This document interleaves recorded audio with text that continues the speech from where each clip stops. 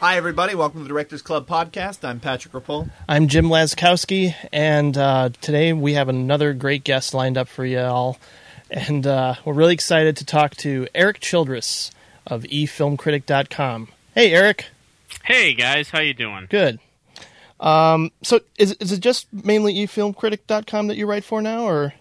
For the writing part, yeah. I'm kind of scheduled to be doing some stuff for Movies.com around award season. Oh, That's great. where most of the cinematical crowd kind of, moved over to there after the HuffPo incident and whatnot. So, yeah, I think I'm going to be writing some award stuff for them, but most of the reviews you can find at eFilm Critic. Right. Yeah. You made a lot of appearances on WGN Radio, which is when I first heard you way back in 2000. Because crazy, isn't it? Yeah, it is crazy. You were probably 11 talking years. about that year. You're probably talking about Memento. Oh, nice segue. Oh, look at that Segue. segue. You know what? You just lean forward on that thing. You'll go forward because that is a segue. Yeah. If it was 2000, though, we would be going back in time, though, wouldn't we? Yeah. That was also2001. the year that I put Waking Life on my best list, and you Yeah, put and I Waking believe Life. we had an argument over that. Yeah. Wait. That was a big one. Memento is 2001? Yeah. Oh, I thought it was 2000. IMDb says 2000, but IMDb Well, I think it was sometimes made in 2000, and then it actually hit theaters in 2001. It played Sundance 2001. Oh, you know what? Yeah. Yeah. Well, I think IMDb always lists like the earliest release date, and apparently Yes. before it played at Sundance, it played the Venice Film Festival in Italy. There you go. 2000. That's where the date comes from. Okay. Yeah, because it played. I think it opened in March, because it played Sundance in 2001, and then I think it opened in March That around is correct. 3. Yeah, all right. But anyway. That brings us to our... Yeah, we're going to be talking about Christopher Nolan, if you hadn't guessed. That was the segue looks worse now. Yes. Yeah. It's okay. I was really proud of myself, but no good. That's fine. We can work that. We should just, record this episode backwards and start from There the you go. end, There you and just go. work our way back. I was thinking about recording a podcast within their podcast. Ooh. I think that would be fun. Yeah. No, that'd be for the Charlie Kaufman episode. Save it for Okay. that. All Ooh, right. no. That sounds good. Yeah. Have you ever done an audio commentary on a podcast? No. It would just be too hard to listen to, probably. It would be. You'd have to really put the main podcast low in the levels. So Yeah. I don't know. Oh, man. I listen to John Carpenter do it because I listen to him do a commentary on anything. Or Kurt Russell. Yeah, well, them together. Or both of them together. Yes. Right. That'd be Or most Kurt preferable. Russell and Bob Zemeckis and Bob Gale. The greatest commentary I've ever heard. Same here. Used Used cars. cars. Yep. All right, I haven't heard that one. You should. Whoa. Yeah. Anyway, As good as the Carpenter Russell ones on The Thing and Big Trouble are, the used cars one is just. I mean, I've seen that commentary more than the movie. yeah. That's my dad's favorite comedy of all time. Yeah, And also Nick's, I believe, our colleague Nick DiGilio of WGN that's Radio. what he says. Yeah. Anyway, before we get into what we watched this week, I do want to announce the winner of our contest, our Amazon contest. We got quite a few emails in. Yeah. Thanks, everybody, for all your input. It was very interesting to read everybody's different taste and feedback on the show. And definitely we're going to be taking some of the suggestions you made for episodes you'd like to see. Coming into our second year. Yeah. We should call our 2012, that's our second season, Yeah. I think. Oh, yeah. We started in January, and I believe we'll probably be starting with another filmmaker that we disagreed on in the past, Hal Yeah. Hartley. Yeah, so yeah. I'm excited for January.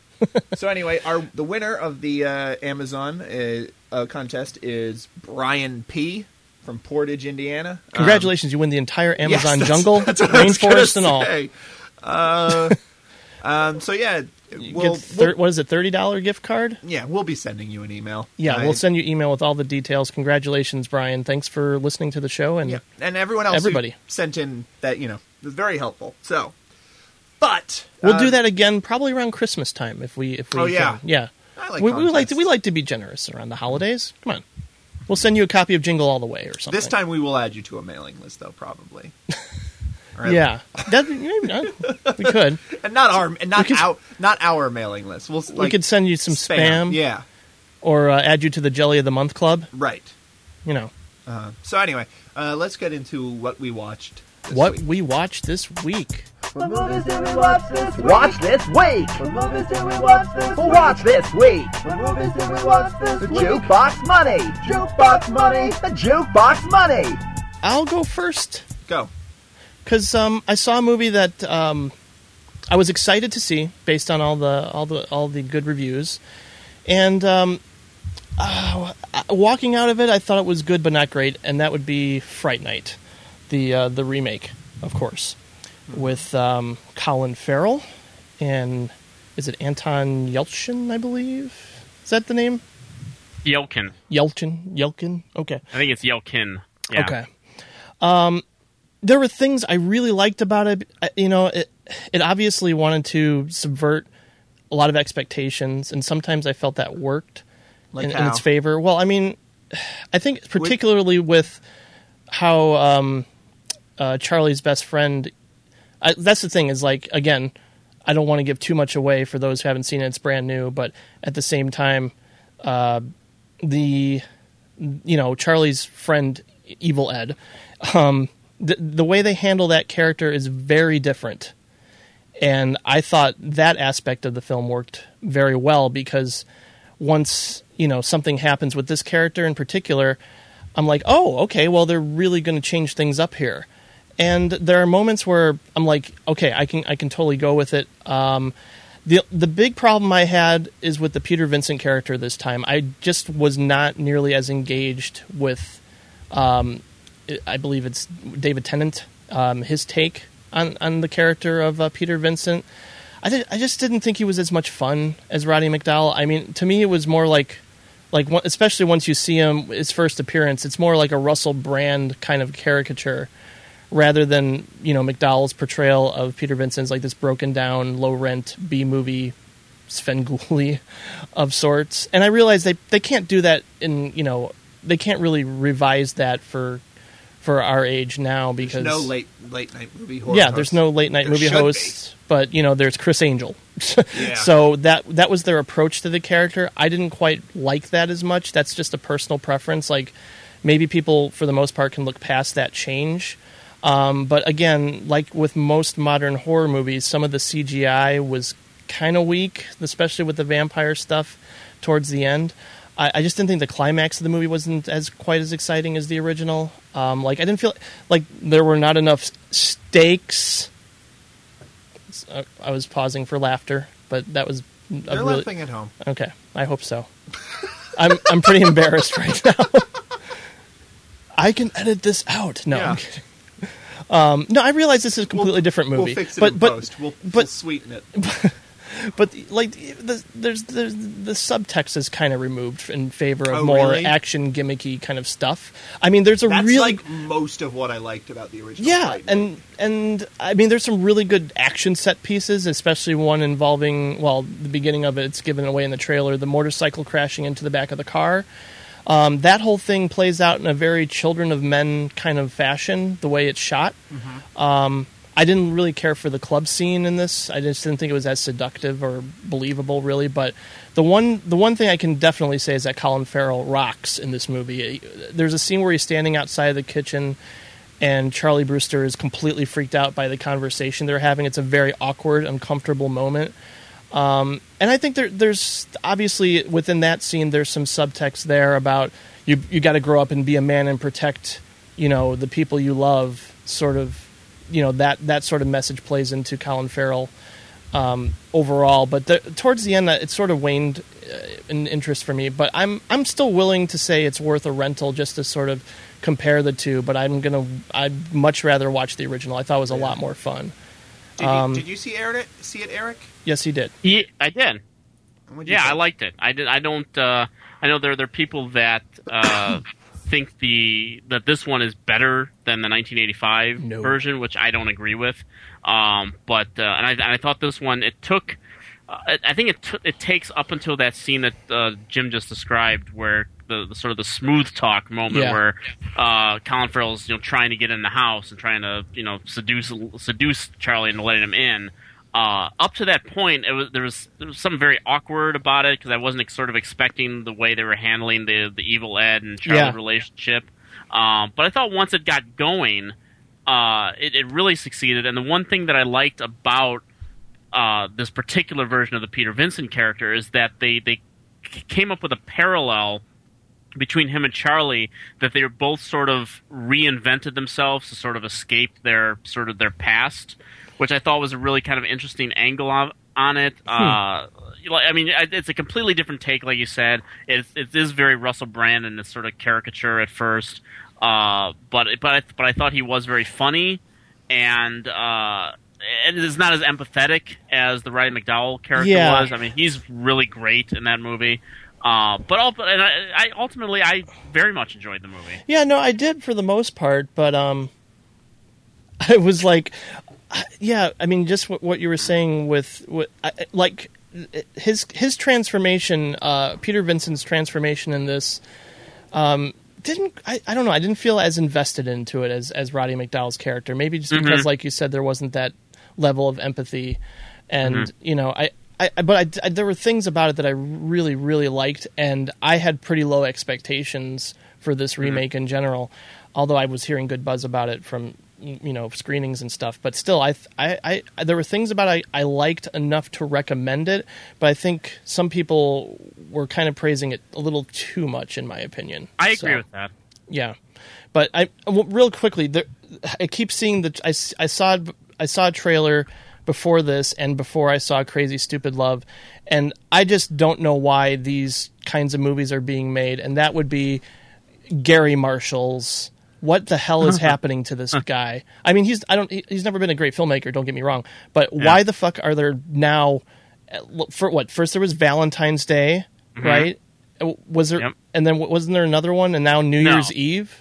This is the follow up to Valentine's Day. Oh, okay. I thought for some reason I thought like He's Just Not That Into You is a very similar movie. Oh yeah, like there's these really horrible Love Actually wannabes. Yeah, that's what I would say. It started with the horrible movie that is Love Actually. Stop no, it! It's really bad. No, movie. it's not. You're no, so it's not. wrong. No, it's you're dead wrong. Do you know what I like about Well, here's the thing about Love Actually that's so great is that you get to snooze for a lot of it because only about like 3 of the 17 stories are at all interesting. Yeah, maybe you snoozed during it. I put it on my top 10 list that year. Yeah. Really? It's good. Yes. It's damn good. It's so bad. No, but I'm just tired of Gary Marshall's these types of romantic comedies and like the star power. I'm just done. We're probably going to get different holidays now, like how we get the Hallmark cards and all that. We're probably going to get different movies every my hope holiday. Is that this trend merges with remember the 80s slasher movies. They all had to be based around different holidays, and eventually we get one where all these young lovers, or like Julia Roberts and like Scarlett Johansson and like Emily Blunt or something. They all get murdered by someone with an axe. We can only hope. Yeah. Leave Emily Blunt alone. I'm just saying. She's okay. I know, but for this movie to work. Yeah. Well, I don't know if she's I don't know if she's been in those types of movies. She wasn't in Valentine's Day, right? I don't think so. I didn't see Valentine's Day. I don't remember her in Valentine's I'm not going to see any of these movies. Okay. They just make me sick, and I'm tired of seeing the trailer for now New Year's Eve or whatever. But anyway, just had to vent. It's okay. Okay. All right, Get it out, man. Yeah. What did you see, sir? Captain America. Oh yeah, the first Avenger, and this is actually the first Avenger movie that I saw. Yeah, I mean, I saw Iron Man, but that was before they started connecting all of the movies. I didn't bother with Thor or with Incredible Hulk or Iron Man 2 or any of that because I'm tired of superhero movies. They bore me. But I heard a lot of good things about Captain America, and they're mostly true for the first half of the movie. That's all I keep hearing, and to me, that's like I'm probably going to wait to see it. Yeah, it's fine. You absolutely don't need to see it in theaters because none of the action scenes were spectacular. But I'm kind of a fan of the Joe Johnston, though. I mean, not like a diehard fan, but I think Eric, you always say that he's like a solid 3-star director. Right? Joe 3-star Johnson. Yeah, I would agree with that for the most part. Mm-hmm. Well, because the first half is like really character driven, and it's really, and what I like about it is it's not at all trying to be cool. There's absolutely no irony. It's really earnest and patriotic and stuff like that. I mean, Is it like Ernest Goes to Jail? This is or Ernest Goes to Camp? It's more like Ernest Goes to Camp. That's two of them. Okay. It's more like Ernest Goes to Camp because there's some camp value. Okay, good. To some of the performances. Nice. But like you can detect little things that you may like are obviously modern, like all of the big team he assembles is like, despite being the American Army, it's like multicultural. Like there's an Asian guy and a like during World War II, there's an Asian guy and there's a black guy and they're all on the same team, and it's and then there's like an English guy, and I think Vid Kid and Wheels from the Burger King Kids Club were there.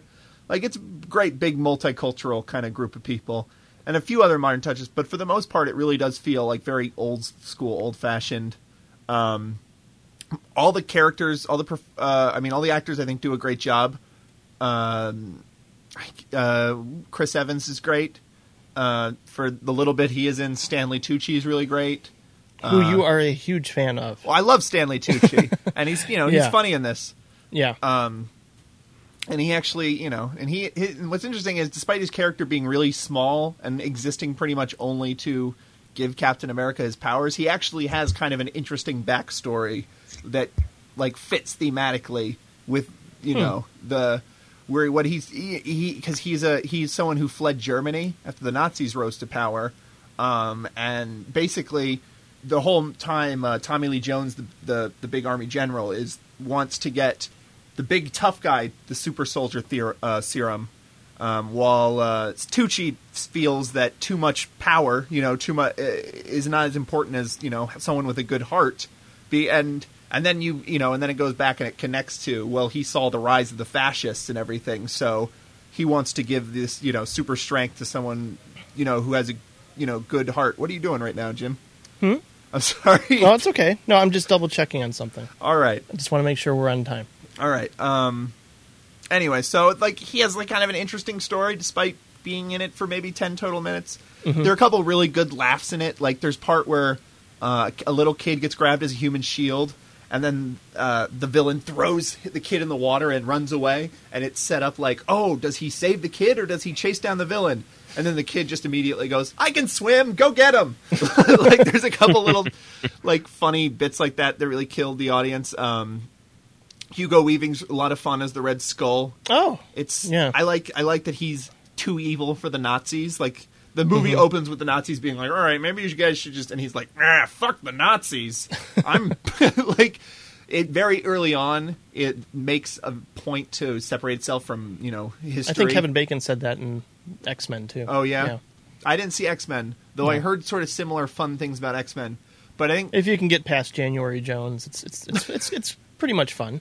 But no, it's good. But then the second half, it's very truncated, where it just becomes an action scene after action scene, and then like you see a ton of action scenes in a montage, and then it's just him punching people, and I don't like any of that as much. I like the stuff where he's like the little scrawny guy, and he's real scrappy and earnest and wants to do good and all that. I thought that was all very fun and charming. So I don't know if I'm going to see the Avengers. I don't know. I don't really any interest in it. Well, I'm a fan more of when comic books movies don't take themselves so seriously, and if you can be lightweight and fun and goofy and what I like about this knew what to take seriously and what not to. This isn't like this wasn't so light that it felt like a comedy. You know what I mean? Yeah. Like it took the character arc seriously. It took the threat seriously. Everything wasn't always played for laughs. It wasn't like, oh, look at these. Like it wasn't a lot of jokes about buying war bonds. It wasn't ironic or anything like that. But at the same time, there's like super lasers and a plane that dropped like a giant, like spruce goose size kind of, Howard Hughes kind of jet that dropped little plane bombs that had the cities they were attacking written on them, like.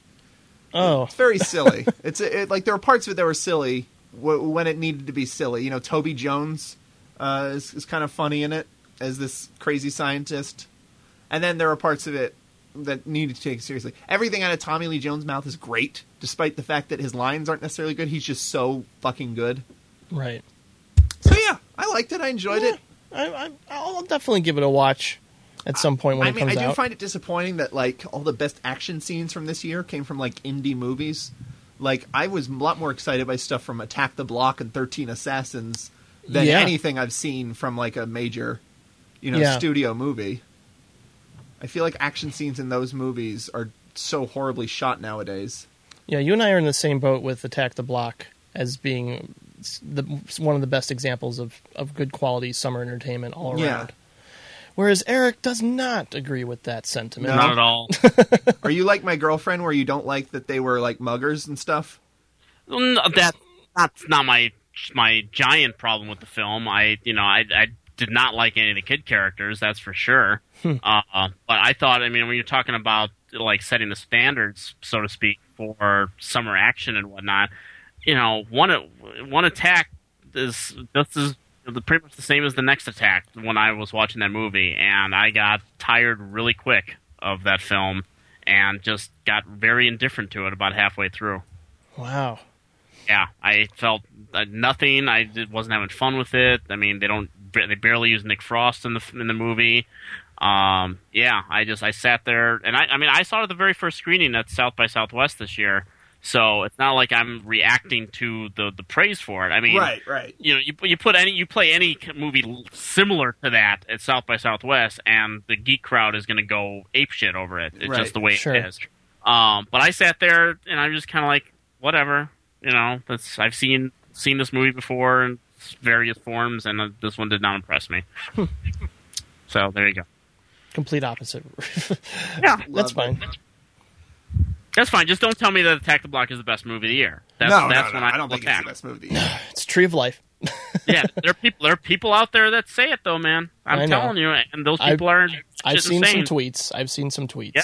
So, Eric, why don't you run down something that we think we should look forward to here that you've seen? Yeah, it's funny that we're headed into September now, and this is it's always sort of a bridge month. For movies, like we get out of the summer and then we're not quite into sort of Oscar bait season, and movies that open in September kind of have Oscar hopes, but they're never quite as good as the studios might think they are. We might be actually headed for like one of the best Septembers we've ever had. Yeah, it's a movie. Sure shaping up that way from what I can tell. Yeah, you could probably name some movies off the top of your head. You talked about Drive last week, which I absolutely echo those sentiments. You have 50-50 later this month. You also talked about that last week, which I think is a fine film. Soderbergh's Contagion comes out next week. Yes. That hint, it's really good. I expect that. Yeah. But the other movie that I'm hoping doesn't get too swallowed up by Contagion is this film called Warrior. That was directed by Gavin O'Connor, who did Miracle. Yeah. Damn good movie. And Jim, this is a movie that I know is going to be right in your wheelhouse, particularly. I don't know where you stand on sports underdog type movies. Love them.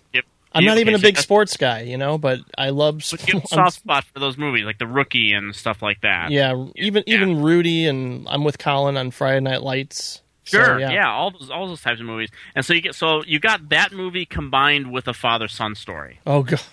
Okay, so Jim, I suspect the over/under on your cry list for this movie is going to be about 6 times, and I speak as someone. I saw this back in March at the CinemaCon. It used to be called Show West out in Vegas, where they all the studios bring sort of like a demo reel, so to speak, for all the theater owners and whatnot.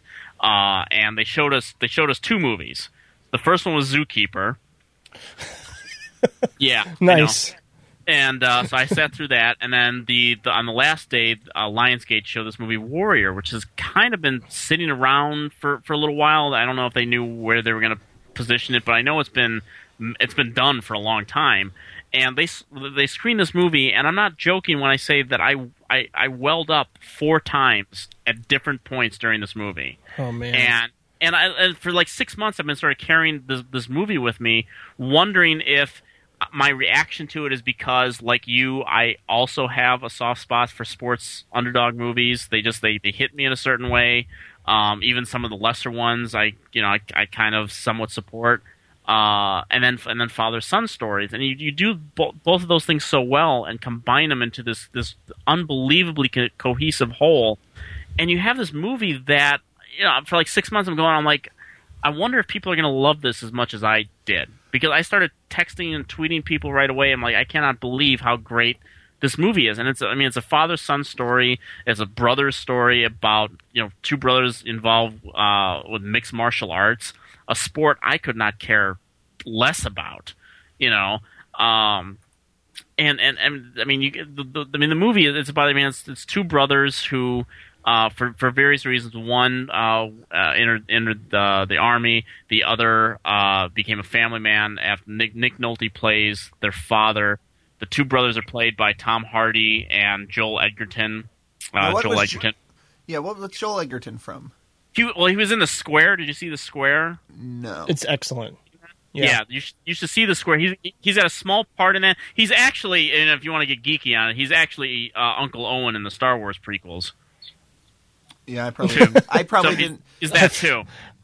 He was in Animal Kingdom. If you saw that. Yeah. He's the first brother that gets cacked in the movie. Mm-hmm.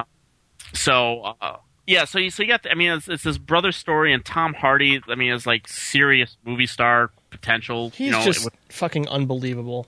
And we see him in this movie, man. It is just like Gosling in Drive. There's a serious movie star force behind this performance.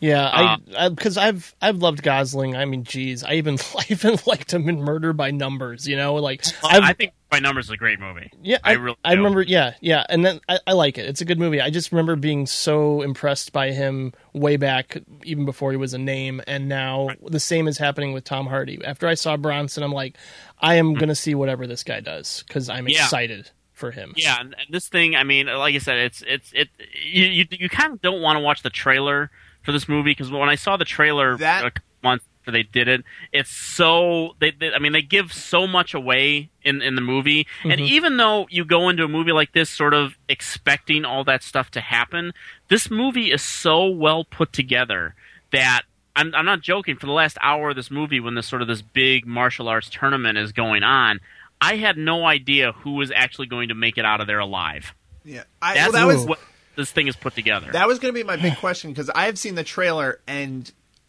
what it looked like, and obviously, trailers, they are trying to sell it to the broadest possible audience, but the trailer made it seem like just every sports cliche possible, like thrown into one movie. It does. I know the trailer kind of doesn't do the movie justice. Trust me when I say that this movie, while you can sort of have those cliches in your head and see them in there, but they dance around them in the most beautiful ways. And Nick Nolte is so freaking good in this thing that he's probably now guaranteed to get an Oscar nomination for this. Some people are going to say he's going to win, but I stay back a little bit until we got 4 more months of movies to deal with, but. He's definitely going to be talked about as a leading contender when this thing comes out. It's going to be him and Albert Brooks from the sound of it. I'm still not even convinced on the Albert Brooks angle with Drive. I'm not. People have been asking me about that, and I said, well, give it time. I would maybe have him on the long list. I don't think I'd have him on the short list just yet, because I think the performance is definitely good, definitely menacing, but I think it's more sort of the culmination of the actions that he does in the movie that people are going to remember more than the actual performance. Okay. You're just going to think like, oh, it's Albert Brooks, and look, oh, he just killed a guy, kind of thing. Right. I think people are elevating his performance a little more than they need to. Just playing against type and what you expect from Albert Brooks. Yeah, but he's still kind of Albert Brooks. He's just a really bad dude in the movie. But Warrior, I'm really hoping that people find this movie. And here's an interesting tidbit about it, is that the studio, Lionsgate, was so happy apparently with the early response they were hearing to this movie that they put out a sort of a blanket statement to all the critics out there saying, you got a review for this thing? Go ahead and run it. And I'm talking 4 weeks in advance of the movie. That's unprecedented. You don't hear that I don't know, sort of, sometimes they'll let, certain people say, okay, you can post here, or they got the quote whores in this angle and whatnot. But they put out a blanket statement saying, email everyone and say you can post whenever you want. That's how high they are in this movie, and I'm hoping the audiences find it because it's really one of the best movies of the year. It certainly seems like the kind of movie audiences would find, instead of... I think Contagion has more of a risk of being lost than Warrior. Warrior seems like a big crowd, pleaser. Well, you got the star power with Contagion in That's Warrior. The point, right? Yeah. And so it's also a very easy movie to describe. I mean, it's, viruses taking over the world and look at all the people in this cast. Or Warrior, other than Nick Nolte, people don't really know Tom Hardy or Joel Edgerton by name, so they're not going to have that. They just got to say, oh, that's that mixed martial arts movie. And that's how people will probably describe it. And if you describe it like that, would you want to see it? Probably not. Not me, but I think mainstream audiences would... Because I think the big draw for Contagion for most people is Steven Soderbergh, and I think Tom Hardy is a bigger draw for mainstream audiences than Soderbergh. And I mean, who's in Contagion? Yeah, I think so. Mainstream audiences, like... I don't think mainstream audiences could pick Tom Hardy out in the lineup. I don't think they could pick a Soderbergh movie out of a lineup. And Soderbergh... Yeah, but we're talking directors and actors here. It's two separate entities. At the same time, you're talking about a horror, like a virus thriller, and then you're talking about a sports movie. I feel like Warrior, if it doesn't do well, then they fucked up the marketing somehow. Like, I can't imagine this getting lost on people. I hope not. Mixed martial arts is huge. This type of movie is really big. If the reviews are good, and then the word of mouth is good, like I can't foresee this getting lost. Whereas I really hope you're right. It's just the experience is. I mean, marketing can only take you so far. Yeah. Marketing will either get people to go opening weekend or they won't. And you got Contagion and Warrior going to be fighting out for spots. It just depends on how many people go to see movies next week. And I'd be very surprised if Warrior overtook Contagion, at least in the first weekend. I disagree, but I mean, we'll see. Obviously, is Warrior opening wide? Then yes. Okay. Oh yes. Good. Is Contagion even opening wide though? Oh yeah, it's Warner Brothers. Of course it is. Yeah. Okay, I thought that was his indie movie. Oh no! Contagion is definitely not an indie movie. I haven't really heard anything about it. It has indie sensibility to it, but it's not an indie movie. This is a cash movie. Okay. Just like Haywire is going to be a cash movie. Right. All right. Well, I got a hell of a double feature to look forward to next weekend. Good Lord. Yeah, that's true. Go see Contagion first, because that'll freak you out. It sounds like whoever wins, we win. You know? Yeah, that's right. It's the anti-Alien versus Predator. Right. Oh, it's great. Well, yeah, I mean, like you said, I'm incredibly excited to go to the movies the next couple weeks. Good Lord. Yeah, it's going to be a good month, and we haven't even seen Moneyball yet. So.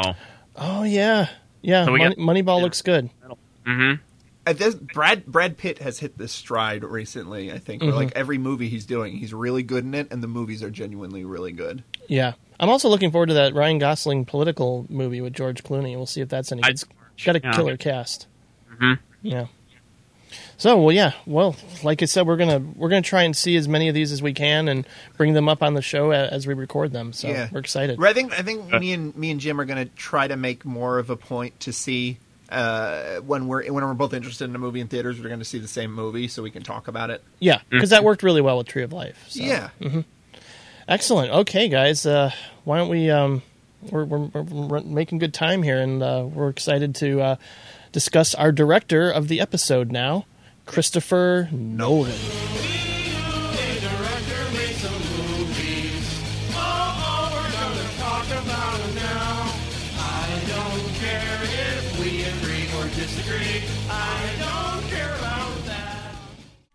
Born in 1970, Christopher Nolan started making films at a young age, dabbling in Super 8 shorts while growing up in both England and Chicago. He attended Haileybury and Imperial Service College and University College London, neither of which sound like real places, by the way, where he continued to make shorts. He broke out with the heady 2000 thriller, or actually 2001, as we discussed earlier, thriller, Memento. I've told you this before, haven't I? What's the last thing that you do remember? My wife.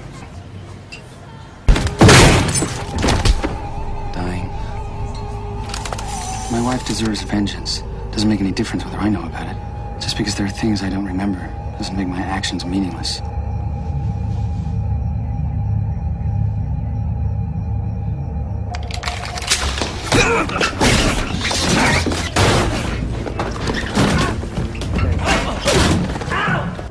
You really want to get this guy, don't you? I killed my wife. He took away my fucking memory.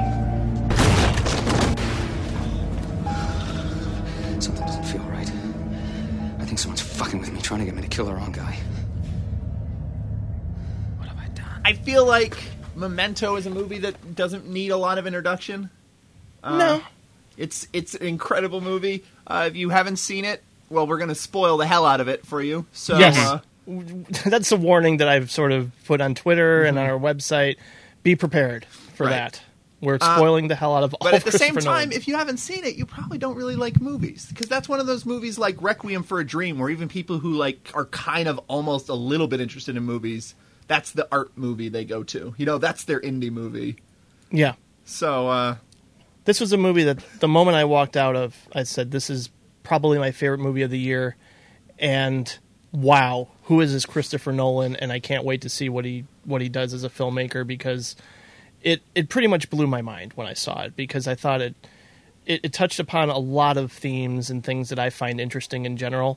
But aside from all that, it's a really fucking interesting mystery, and the way things unfold in, like, you know, in sort of a noir kind of style, really just appeals to me. Like, he finds this amazing way to be intellectual, but still tell a really compelling piece of entertainment. Well, here's what I'm going to say, and I think we'll get more into this with The Prestige, but I think one of the key problems I have with some Christopher Nolan movies is he makes movies about ideas, and he's good at exploring these ideas, and he makes these beautiful, like, you know, well shot and also just very captivating stories. But the ideas in the story, like, that almost feels separate. Like, there's one scene where he's talking about where you're interested in the ideas being presented, and then there's one scene. I'd say the worst example would be like Inception, where. But that's just it. I love all the ideas. That even if it's just the characters saying, this is what you do and this is what happens, Well, and blah, it blah, just blah. feels so separate from the story moving forward, and that's the exact. I think Memento is where those two things are the same thing. I think they mesh together really well in the majority of his movies. But anyway, I think Memento is it's a perfect and I know. I mean, they're wrong. People claim that it's a gimmicky movie. That it's a backwards, and people, you know, but it's not gimmick. It's like it's really tied into the themes of this isn't a story you could tell in you know, start to finish way. It would not and work plus as it a just story. reflects the character's mentality. Well, not only that, it forces the audience to be in his shoes, of course, where you don't know what's coming up next. And what's even more interesting is it challenges the audience's own memory, because as you're watching scenes, you begin to forget how the last scene ended. Yeah. And you begin to be like, oh, wait a second, where is this going again? Mm-hmm. And then you keep trying to remember what came before, but because you're not given the kind of, you know, narrative that you're used to, you're struggling to keep all this information in your head too. But it's not in a I'm confused, I'm lost way. It's in a I'm trying to put these pieces together and they're not quite coming together. But that's because it's not coming together for him. Exactly. And then by the end, non-linear structure really works in its favor. I mean, it's linear, it's just backwards. Well, yeah. But in the end, it does all come together, and that's. I mean, he sticks the landing. If in the end there were questions that never got answered, I don't think the movie would be nearly as successful. Because when you watch it again, you'd be like, "Oh, that's a cheat. That's a cheat there," you know. But he doesn't cheat. It all makes sense. And even something like the Stephen Tobolowsky character, even though you're rewatching it and you know what the outcome of this turns out to be, I'm still invested in that character. He's really good in this. He's fucking great. He's like so sad. And he even said this the moment he put this script down. He's like, I have to do this movie, and this is one of the most groundbreaking things I've ever read. Like, for him, it was like how we felt when we saw Pulp Fiction or something. And I definitely had that sense of, you know, awe and wonder walking out of this movie, to where just like, how the hell, where did this idea stem from, and how is he able to articulate and beautifully craft it together? And Eric, what are your thoughts on this? Because I know you're a fan. You've really sort of touched upon so many of them already. I guess the best place to start is what Patrick was saying, is that, is it a gimmick movie? Yeah, absolutely, it's a gimmick movie. But you have how many directors try to break out on the scene by sort of having a gimmick movie like that. It's a way, it's easy. It's a very easy way to get noticed. People are going to sort of, attach themselves to like, oh, that's a different way to tell the story. Even though, Seinfeld did an episode like this, a few years earlier. Well, Seinfeld's episode is actually, there's a Harold Pinter play. Yes. That I've seen. What's it? Is it called The Birthday? Betrayal. Betrayal. There we go. Yeah. And Betrayal. That's right. And so that's what the Seinfeld episode was actually based on. The Betrayal. Yeah. Right. So you watch the movie, but immediately he's already, it's like a ride at Six Flags that, you're going, backwards one way, and then the ride starts to go forward at the same time, and you have this roving narrative that, like you said, you were put into this main character's in Leonard's shoes, to where your own memory sort of becomes fractured as you try to sort of keep up with the movie.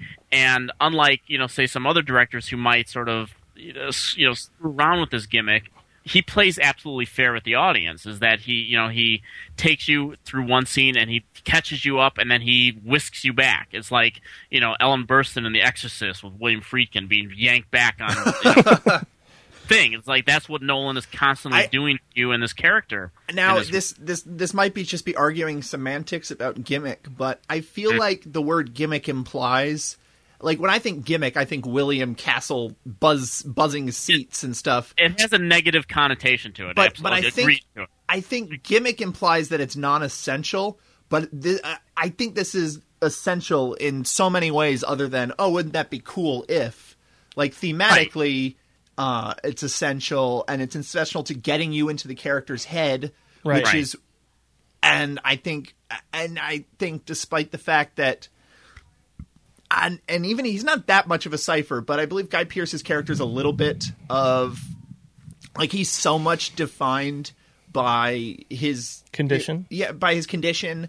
Number one, his condition, and two, his quest for vengeance, that you don't ever really get a good idea of the person he was before, or, Well, he doesn't even know the person he was before. I know, and exactly. That's the point, but you do know the person he is now, and you know why he is the person he is now, why he gets so frustrated, where I think I believe at least the first DVD release. By the way, there's a special edition DVD of this is so obnoxious. I don't know. Do you have the special edition? Yes, I do. Oh, where it's like you have to unlock a puzzle in order to watch the movie? You have to find the right word to unleash I have the special edition DVD and the Blu-ray of it, and the special edition DVD is the one you're referring to, that you have to find the word play, and or find the word that sounds like play to get to the next part. But of the they don't even say that. They say, well, what word wasn't there before? And it's my God. And then it comes with a bunch of print, not lobby cards, but just printouts of things, his notes.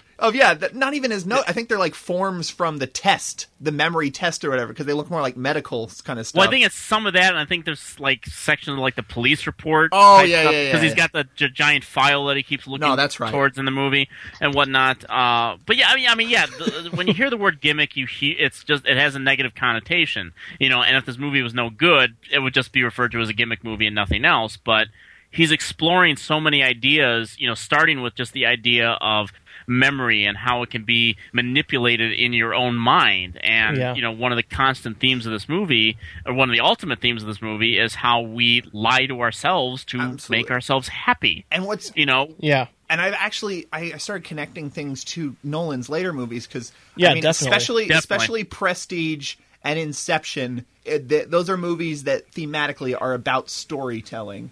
And I thought about the way people were talking about Inception and Prestige when those movies came out, where they were looking at different pieces of the movie, and they were like, well, this is obviously a movie, then all their interpretations of what it meant.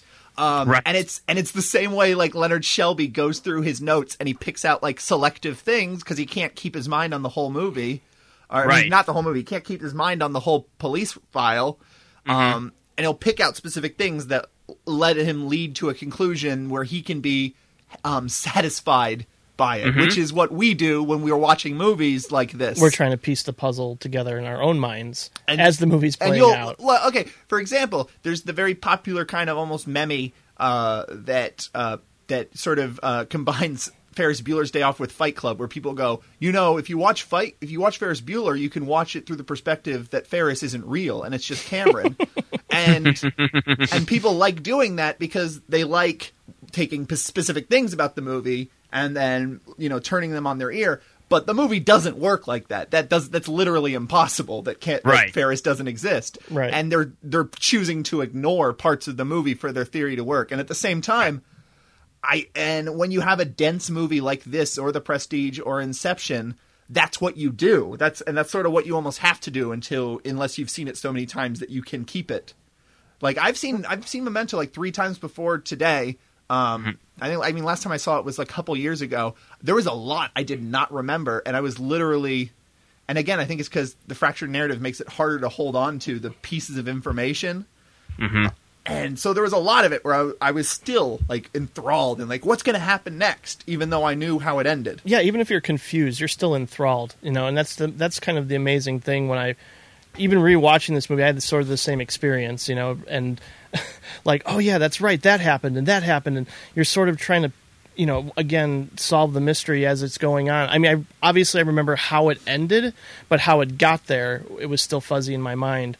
I mean, the one thing I obviously remember the most is Joe Pantoliano's delivery of Lenny. I always that and it's beer o'clock. I'm buying. Those are my 2 big Joe Pantoliano. I love him in this movie, by the way. Yeah, he's so terrific. And I mean, all those points you just brought up about the connections between Prestige and Inception, all very well taken. And this is also, this is the first sort of. I mean, we haven't really touched upon following yet. We'll probably touch upon that a little bit here and there, but.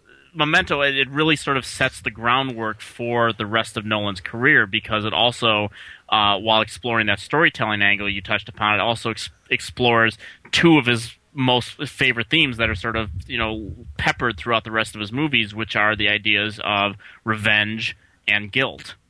And these are 2 very specific ideas that are pretty much, prevalent in all of his movies. Yeah, they sort of and a play lot out. of the great directors, love exploring those themes, and the best ones obviously find new ways to explore them without seeming like, oh, he's just doing this again. Right. Yeah. Which is I think it was after I finished watching Prestige, I tweeted that I can't wait until he does his inevitable remake of Rashomon.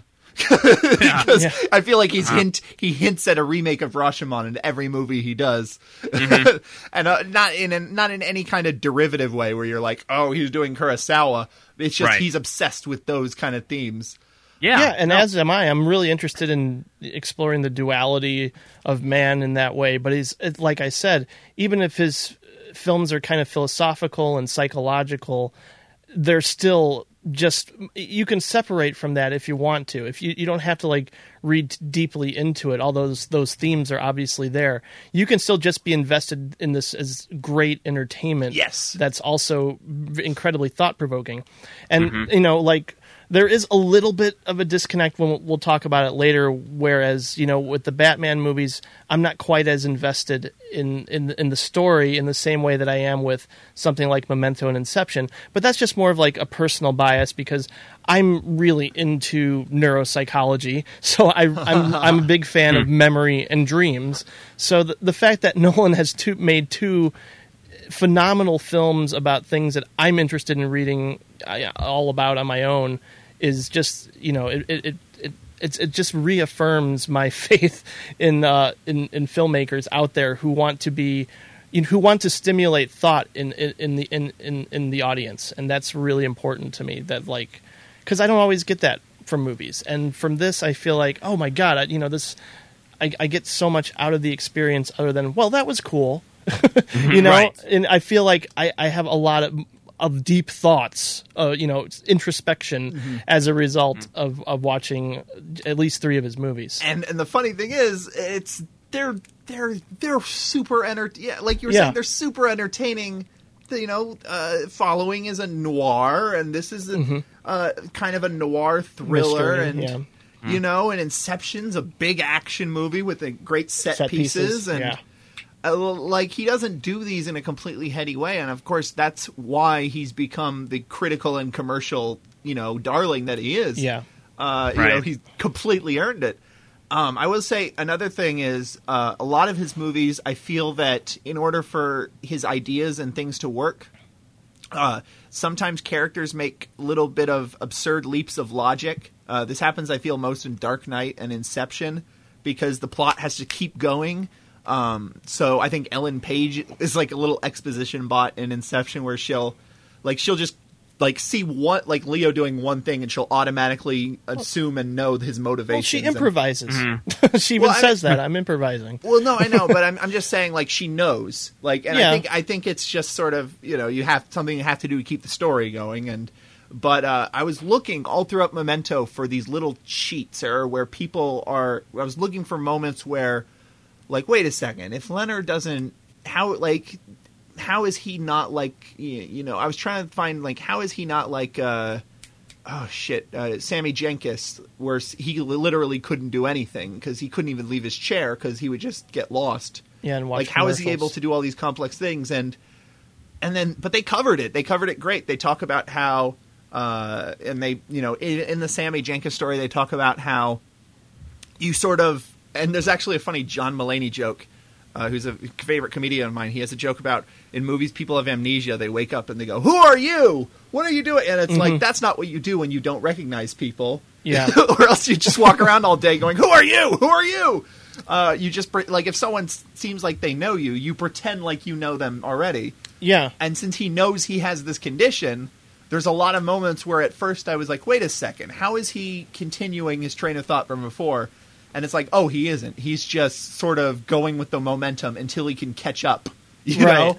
Until his brain can sort of use context clues to catch up where he is. And then sometimes he doesn't, like with Dodd and all that. Well, when he's talking about, trying to figure out if Sammy Jenkins was faking it or not, is almost just like a reflection of him trying to figure his own personality. Especially, and then, again, spoiler, he is Sammy Jenkins. Right. And that to me is just... fascinating. I mean, there's little clues here and there, more towards the end, obviously, once the revelations and even are that presented. I felt it was almost. In remembering it, I was like, that feels like a cheat that he transposed his memories onto the story of Sammy Jenkins because that doesn't seem to be part of his condition. But then they even covered that when they're like, no, through repetition, he has sort of made these things true in his mind.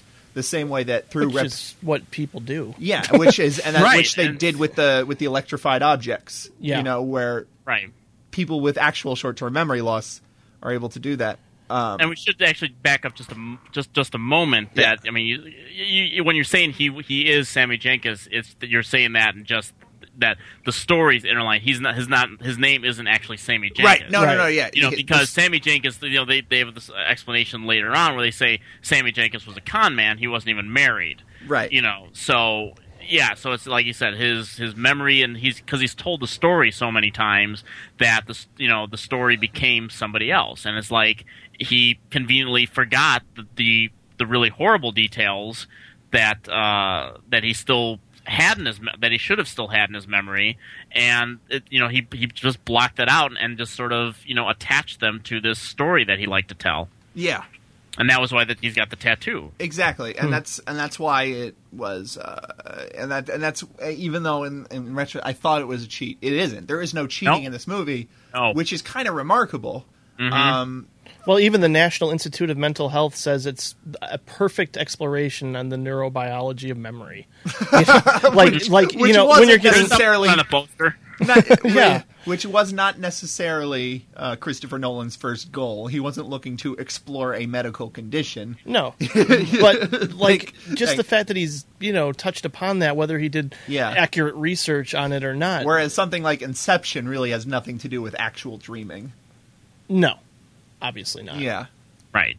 but still, I mean, and the interesting thing too is just how, you know, your allegiance can change with the character. Like, you know, obviously when at the very beginning you see Joe Pantoliano getting shot, you think, oh well, maybe he's the guy. But then as time goes on, you realize think it's going to be a story about him, how he discovers. Yeah, and the same goes with Carrie-Anne Moss. It's like, oh, you think she's helping him? Well, no, she's not. She's fucking with him, and it goes back and forth. But the great thing is, just because of the nature of its structure, as the movie goes on, you begin to even before the twist, where you find out that Leonard purposefully set up Joe Pantoliano to be shot, and that he seems to have no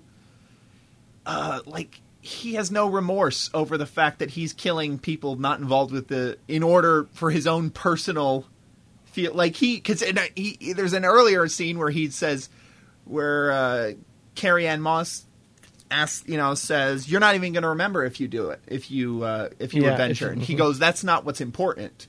But clearly that is what's important, because, you know, he finds out that he did kill the guy, and he just keeps going anyway, and he sets it up to keep going. Yeah, Joe Pantoliano helps him out. Joe Pantoliano is trying to put a stop to all of this, and it never sticks. So he tries to stop Joe Pantoliano because he doesn't want to ever.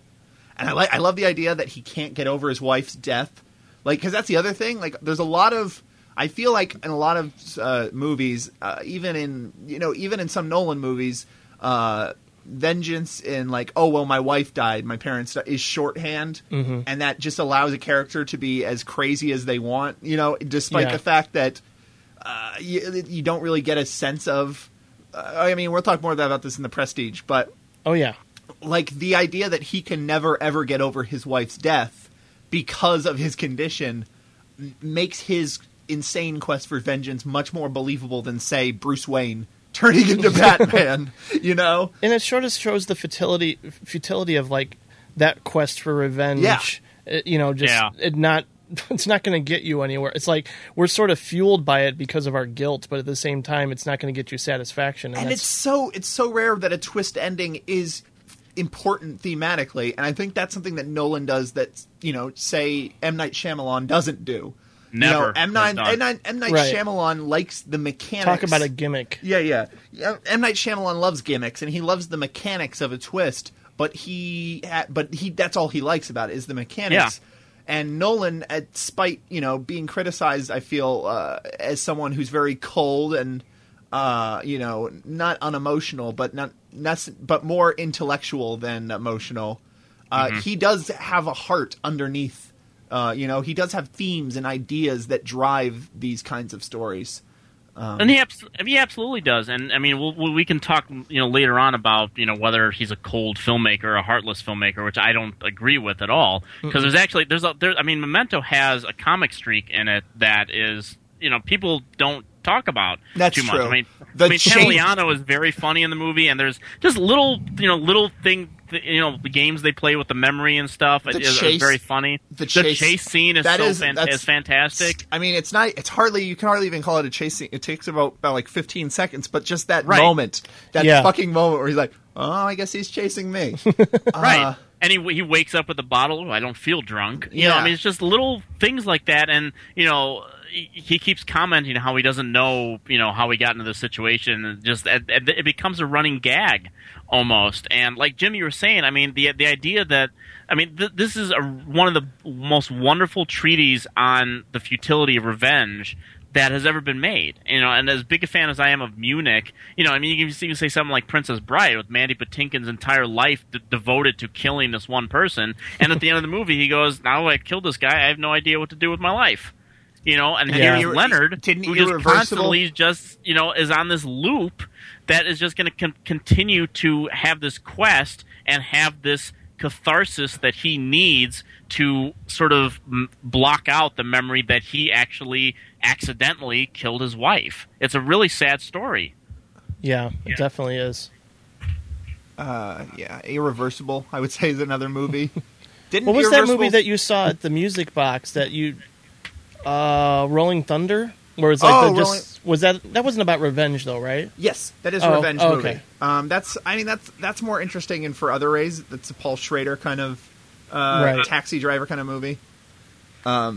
You really see Rolling Thunder, by the way, Jim. That I know. movie's great, but that's one of those that I'm dying to see. So what's great about Rolling Thunder is it's about it's a revenge movie where instead of it's not about the futility of revenge necessarily. It's a revenge movie where he snaps before the first frame of the film.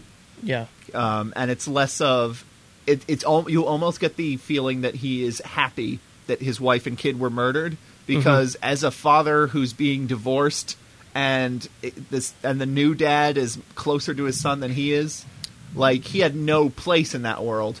But as a killing machine, he's suddenly given a purpose. Yeah, and that's just it. It's like I think everybody is searching for that purpose, and Leonard in this movie, he's so fueled by his revenge that it's become a part of his identity where he doesn't transformed his identity. Right, and that's the idea. It's like he can't take that. He can't get rid of that. He's pretty much an asshole and a dick to most people in the movie. Like as a defense mechanism, just he doesn't trust them. Right. But he just acts like a dick to everybody, like Carrie-Anne Moss and Joe Pantoliano, just everyone. I don't know if he acts like a total dick. I mean, like you said, he doesn't. He likes to look people in the eyes, as he always says throughout the movie. So he doesn't. He has no reason to trust anyone. He's got his little notes. Don't trust. Don't trust Leonard. Don't believe his lies. And with Carrie-Anne Moss, he says she will. She has also lost someone. She will help you out of pity. But she acts like a dick to him. Throughout most of the movie. I know, Yeah. but like when he wakes up after he wakes up next to her. He's just sort of like well, whatever.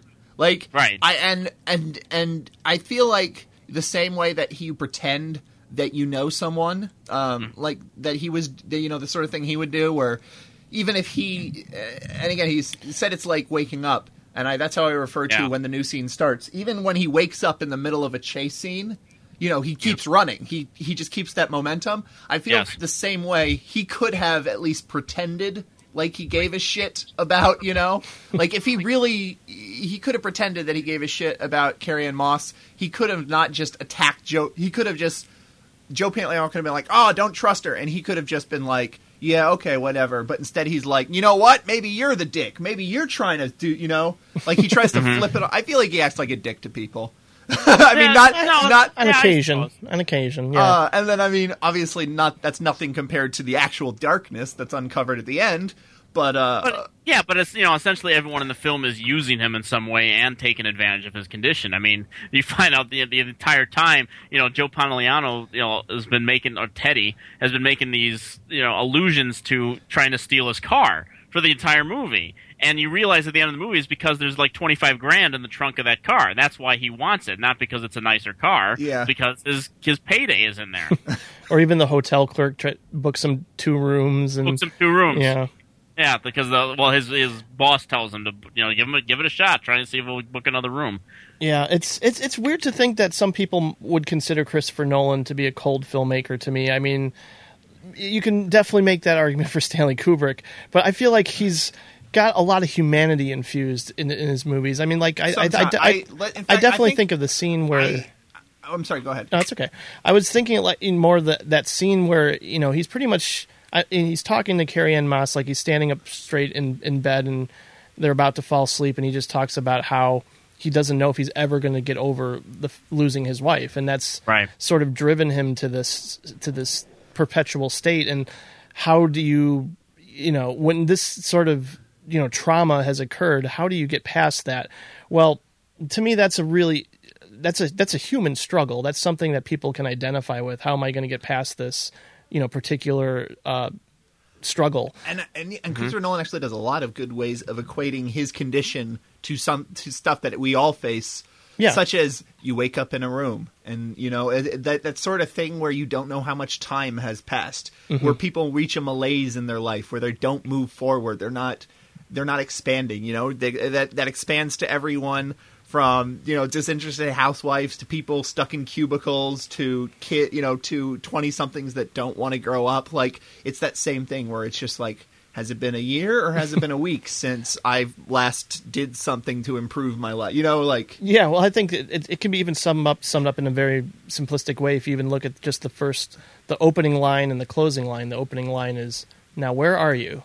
And then the closing line is, now where was I? Yeah. You know, Right. it's just like simple things like that I think speak volumes in this movie. But I will. And it's important to be empathetic with Leonard. I mean, the idea, the nature of revenge, you know, stems from a place of heartbreak or loss or something like that. So we can all understand the want for revenge. It's the people who then act it out that, you know, we take issue with. Right. But yeah, I mean, the entire movie is about this guy that is, you know, these two people, drug idiots, you know, broke into his house, raped his wife, left her for dead, and that's all he remembers. You know, he thought, you know, he only remembers her dying, but of course, you know, that was, you know, he left out the particular pages like he does later in the movie where he says he removed some of the pages to From the solve the police puzzle that you could never existed. Yeah.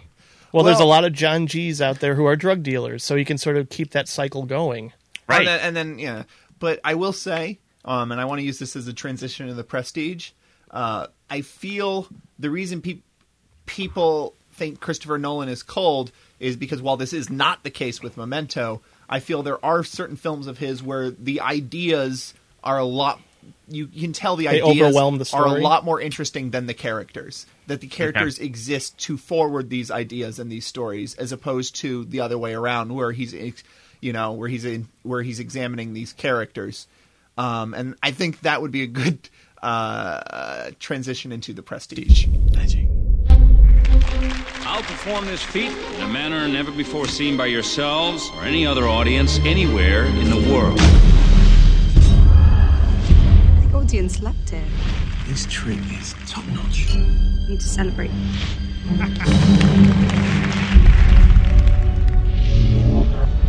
A real magician tries to invent something new. It's something that other magicians will scratch their heads over. I suppose you have such a trick. Actually, I do. It's the one they're gonna remember me for. What happened? It was the greatest magic trick I've ever seen. I need to know how he does it. He has no trick. It's real. Every great magic trick consists of 3 acts. The first act is called the pledge. The magician shows you something ordinary, but of course, it probably isn't. The second act is called the turn. He's obsessed with discovering your method. The magician makes this ordinary something do something extraordinary. In the same way he sort of explored the reliability of memory with Memento and dreamscapes with Inception, this time he decides to explore the ideas of mystery, illusion, and magic, and the way that an audience can respond to the process of being manipulated and entertained. Once again, we kind of have a murder mystery element here with Alfred Borden. With a very unusual structure. Yes. He's put on trial for the murder of his rival, played by Hugh Jackman. And, you know, there's sort of a lot of mirroring or, parallels going on, obviously, with the way Hugh Jackman's character dies is akin to what happened earlier with his wife and everything, who died during a botched magic trick of sorts. And I don't know, it's again, like we're finding, interesting recurring themes in most of Nolan's work. And here, like the way his characters sort of celebrate the art of manipulating the audience to arouse them. And when I say manipulation, I don't mean that in, with a negative connotation behind it. It's more of like, oh, he loves it. Yeah. He really respects it. As do the two characters, to where they become, obsessed with their craft. Absolutely. And I think this is, when I first saw this movie, and we'll get to the ending, obviously. When I first saw it, I was kind of perplexed, and I wasn't quite as entertained by it as Eric was, and that's why I've always been kind of wanting to have this conversation, because I was like, oh my god, he put this on the best of the decade. Now I kind of want to know exactly why. I love this movie. My go-to quote on this was that it felt like a super mopey version of Spy versus Spy, which which kind of I still feel a little bit, but I like it a lot more than I liked it the first time I saw it. Yeah, I definitely did. I didn't. Well, number one is again, this is probably my biggest problem with it is I didn't really catch on the subtext the first time around, and I feel that my biggest problem with The Prestige is that the actual story and the actual characters aren't nearly as interesting as the ideas. Unlike, say, like Memento, where they feel like one and the same. I feel like Hugh Jackman's getting, like, you don't really feel for Hugh Jackman, because all you know about him is him and as a magician. You don't know anything about him as a wife. I mean, him as a husband. Right. Really? I don't know if you necessarily need that history, that backdrop of, I don't think that's entirely true either. No? What you're saying? Well, because there isn't a lot. I mean, you're not going to get an entire hour with him and Piper Perabo, obviously, but there are those early scenes, during all of the flashback structure and whatnot, where you get to see scenes between him and his wife, and the life they were going to be building together. That is then torn apart by this other magician who I believe may have sort of callously screwed it up. Well, with her permission. I believe. Yes. Obviously Hugh Jackman's character won't allow himself to even consider this, but the movie makes it clear that she is also to blame for her death.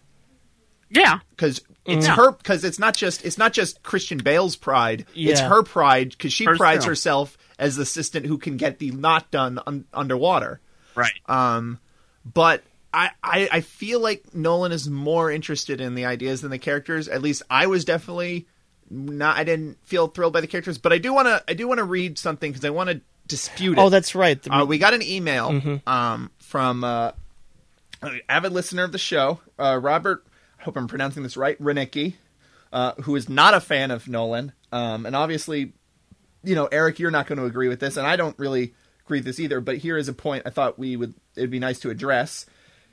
He said he's looking forward to hearing thoughts on Prestige, which he thinks is a well-crafted movie, but he has enormous problems with. He says, in his experience as an identical twin, I find the big twist a load of horseshit. It's a movie in which Nikola Tesla invents a cloning machine, so I feel like if that's where the suspension of disbelief loses you, then you have that's. I feel like that's not exactly a look past the logistics a bit there. He says he finds it easier to believe that Tesla could invent a quantum copier / teleporter than the logistical and psychological hoops that need to be jumped through on a daily basis to pull off the deception shown in the movie. It says he thinks it's an entirely unnecessary one because it's pretty clear that the two identities already established and sharing lives don't add anything to the show. The fact that Nolan keeps Bale's characters at arm's length helps pull off the deception, but robs the characters of any true depth, as the conflicts that inevitably must come up are effectively brushed aside. That's true. You don't really find out anything about the other person. So you don't find out anything about half of his life, brushed aside in favor of didacticism, frankly, is what Robert claims. Bale represents a dedication to craft. Jackman represents showmanship. This substitutes for any real characterization, and Nolan hits that nail on the head in all the obvious ways. And frankly, it's a false dichotomy. Everyone realizes that a mixture of both qualities is important in entertainment. And I would say Nolan does that, in my opinion. Well, I feel like, number one, it's one of many dichotomies. Mm-hmm. This is not just about showmanship versus craft. Yeah, to say The Prestige is about one little parallel or something like that is completely you fell asleep. And that's why. And that's why, I want to talk about this movie with more. I have a lot of people. So many interpretations. One person I know has said that this is his response to people who thought Memento sucked the second time around. There are people who thought that, well, once the secret of the trick is revealed, then it loses all value, which he obviously disagrees with because he has great love for the craft. I've seen people compare it to Science versus Religion, say that it's a movie about that. I've seen mainstream, commerce versus art. There's a lot of dichotomies being explored in these two characters. Hold on, let me go ahead and skim through Robert's. He said, the dichotomy in is how the Prestige ultimately doesn't fully come together for me. The Prestige has all of the dedication to craft in the world, but is awfully low in basic entertainment value. Disagree. None of the characters are likable or all that sympathetic. I disagree about both. I find, likable, I guess you can argue, because likable is a weird term. I don't know. Especially for a movie. I mean, is anyone in Goodfellas really likable? Exactly. That's a lame excuse by someone searching for something. Charles Foster Kane is not a likable guy. No, he's not. And that always, and I understand. I feel like people say likable, and I include myself in this because I make this mistake too. People use the term likable to mean they couldn't relate to a character, which is, I feel, something different. Sure. Because there are examples of movies that you watch it and you don't care what happens to the characters because you don't care, what you don't care whether they live or die or succeed or fail. Which is usually more a direct,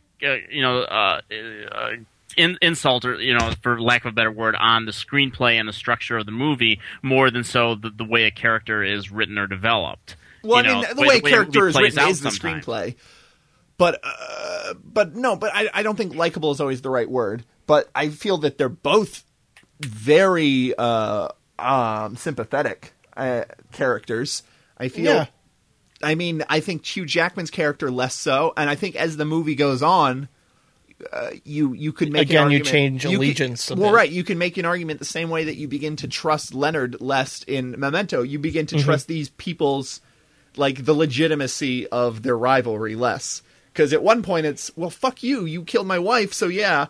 And then it's like, well, fuck you, you cut off my finger. But then at some point it just becomes about their pride. And it becomes about the discovery of how they do their tricks. And I do think that actually does help the fact that I didn't really feel a lot for Jackman and his wife, because I feel like as much as it was that, it became more about his pride. The same way Leonard said, I just want revenge for my wife, when then you later discover, no, he just wants to make himself... I think the same thing could be said of Jackman, where it's more about his pride and showing up this one guy who thinks he's so much better than him than anything to do with Jackman says at one point his Angier, his character Angier in the movie, after Scarlett Johansson's character steals Borden's diary and gives it to him, she goes, you're not going to bring your wife back by doing this. And he says flat out in the coldest manner possible, he says, I don't care about my wife, I care about his secrets. And again, if you're a person who needs characters to be likable, and I'm not trying to attack Robert,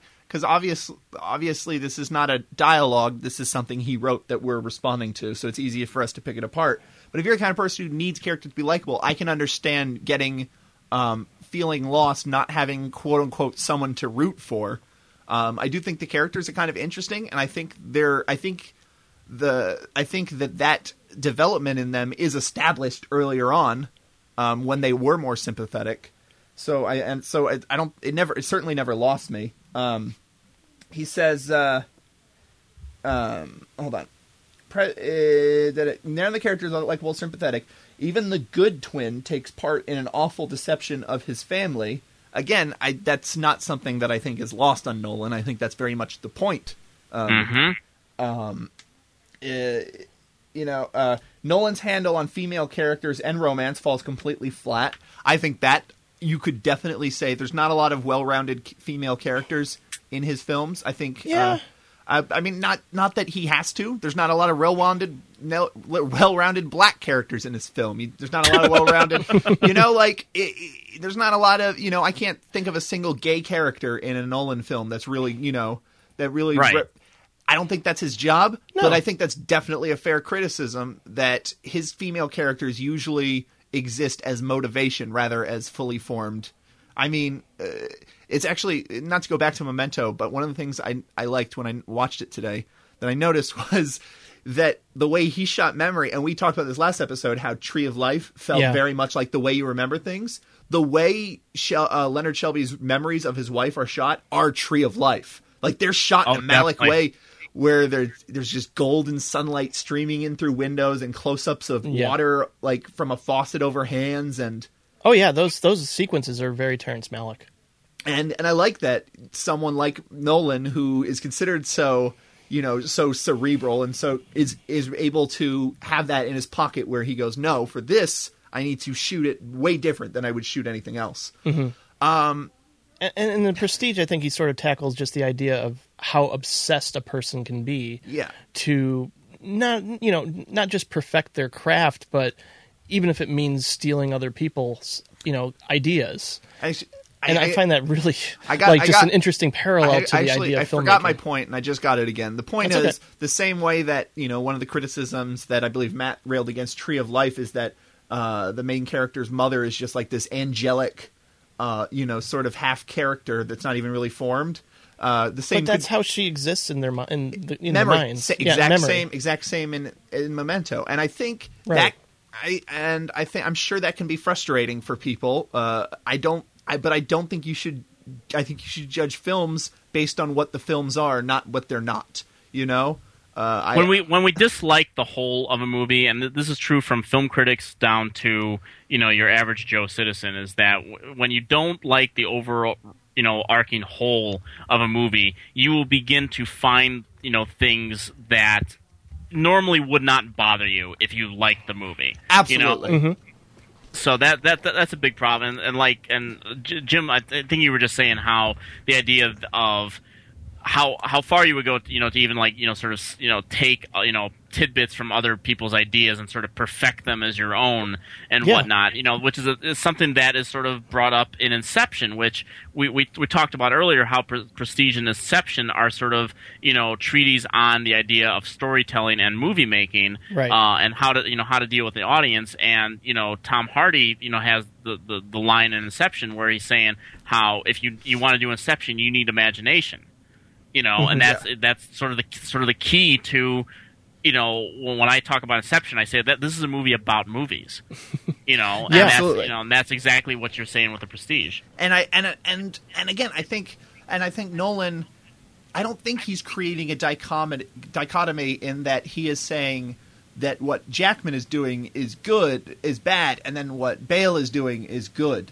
Right. I feel that not at all. I feel this is a very personal movie because I just from watching his, Nolan's other movies, the very things that I don't like about, some of his movies you could consider struggles about that dichotomy, about wanting to have ideas and structure but still wanting to be entertaining and trying to find a balance in between that.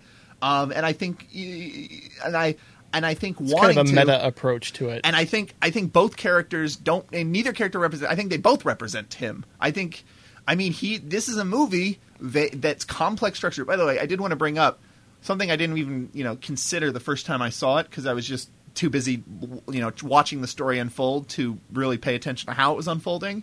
This is I would love to someone to make a diagram of this movie the same way I've seen diagrams of Mulholland Drive. Or something where, what parts are flashbacks and what parts are being read in a diary. Yeah. And they're flashbacks, then flashbacks, and then it's that Rashomon idea where you're never exactly sure whose perspective the specific scenes are from, and that way the movie is able to be from both characters' perspectives. Mm-hmm. And even when Bale has his ultimate victory at the end, you feel just as bad for Jackman as you do feel good for Bale. Yeah. There's no villain. I know, and that's incredible that you can pull that off. I feel Jackman is more of a villain just because you have less respect for someone who pays his way. Mm-hmm. But I feel that at the same time, Jackman is he's a more charismatic actor, I think, than Bale, and I think he's a more fun to watch in those early scenes. And yeah. It's fun. It's his scenes of on stage whereas Bale just sort of dourly shoves rings together. I love those scenes. This is a really interesting movie, and unfortunately, again, my one complaint about it is as far as ideas go, it's a lot more interesting in that way than the quote unquote character. I feel like the characters are more representative than they are people, and that's one way to make movies. I mean, I would say this. I don't think this is even a similar movie to it, but I think 2001: Space Odyssey, the ideas are a lot more interesting than the actual quote unquote plot. You know. Yeah, or even just the ideas it provokes in you. In general, not just the ideas the movie is presenting. That to me is really stimulating. What I'm saying is, and this is one way to make movies. It's just not my. And this is personal bias. It's not my preferred way to make movies. I've had more fun chewing on the movie afterwards than watching it. But at the same time, that's true of a lot of David Lynch movies for me. Oh yeah. Well, at the same time, I prefer something where it's equally. Yeah, I know. I think Prestige doesn't do as good of a balancing job. I think it's still, especially number one for a major studio movie that is number one major studio, number two successful. Mm-hmm. It made its budget back and then some. It definitely beat its competition, The Illusionist. I also tweeted, I worked at Blockbuster when both those movies came out on DVD, and I can't even believe I actually recommended The Illusionist over The Prestige. Ooh. Yeah, my official position on these two movies, and in a memento state of mind, I cannot remember which one I saw first. The Illusionist played at Sundance earlier that year, and The Prestige came out in October. Yeah. I think I might have seen The Prestige first, and so I can't remember. But my official position on the two movies is that if you like The Illusionist more than The Prestige, you're a fucking idiot. That's my official position on the movie, because The Illusionist is all about the sort of the twist angle of it, and the Paul Giamatti's ridiculous accent, and everything about the movie is so obvious, and it's very boring and trite, and Neil Burger is one of the worst directors out there, I think. But very beautiful movie. I think the cinematography it's a good looking movie. That's the only thing. That's the only thing I remember. All I remember, I remember is like certain shots about it, and then I remember at the end, Ed Norton has a hilarious fake beard. That was which is actually also true of The Prestige. I think the fake beards in this movie were hilarious. There's a lot of beards in this movie. Yes, there are. Which is why I compared it to Spy vs. Spy. I think originally. Because Spy vs. Spy, they were always wearing fake beards. There are some people out there, there's some people out there that I don't necessarily agree, but I've heard it come up. I can't remember what review I saw this in, where it was like the critic had mentioned he felt like where the movie went should have been stated more upfront, like the science fiction element that sort of comes into the movie feels like it comes out of nowhere. Like all of a sudden, the teleportation device. Yeah, I do feel that it sets up realism, and then it becomes. I didn't have a problem with it, and I don't think it really hurts. It certainly doesn't feel like, oh, it's a cheat because he didn't know how else to do it. I think he had a reason to do it, and I think that always helps. Mm-hmm. Other than just I don't know how to put. He obviously knew how to put the plot forward, but there were more bigger thematic reasons to have a giant machine that Tesla did. Right. And I think Tesla is actually sort of enigmatic and weird and sort of mysterious, historical figure enough that you can buy this sort of thing. Go ahead. Mm-hmm. I was just going to say, he's a guy that, historically, people have, this is a guy that invented stuff that he didn't even show people. This is a guy that basically sort of buried ideas and whatnot that they say that, he made inventions that people have never even seen before, and then you also have, this is a movie, I obviously we're going to get into more of this, but there's not a wasted frame in this movie that does not deal with some specific dichotomy, duality, parallel, or the overriding idea that I think the movie is ultimately about. But with the Tesla character, you also have the idea that Thomas Edison is also there. So you have this sort of this dual rivalry. I never even thought about that. Right. That's so great. Mm-hmm. Yeah. And again, I think Tesla and Edison had a very. I'm sure. I don't know anything about the novel, but I'm sure their sort of rivalry sort of at least inspired it a little bit. because they had a very similar thing where Edison was this great showman and this great popular, kind of person, and Tesla was more heady and weird. And yeah, no, I never even considered that. That's actually really brilliant. I'm going to go ahead and go in the last paragraph to Robert's email, where he says, "To me, The Prestige represents all of Nolan's strengths and weaknesses. There's no doubt he's clever and a good craftsman with high ambitions." Obviously, I'd agree. "But his dialogue and characterizations are often on the nose and obvious," which I think is kind of fair. And his handle of female characters is shaky at best. Again, in a movie in which the characters represent ideas as much as they are actual people, like, I don't think the men act like men. You know what I mean? Like, the only person who feels like just a normal person, and you get this idea of this kind of personality and all that, would be Michael Caine, Mm-hmm. Everyone else, the moral center.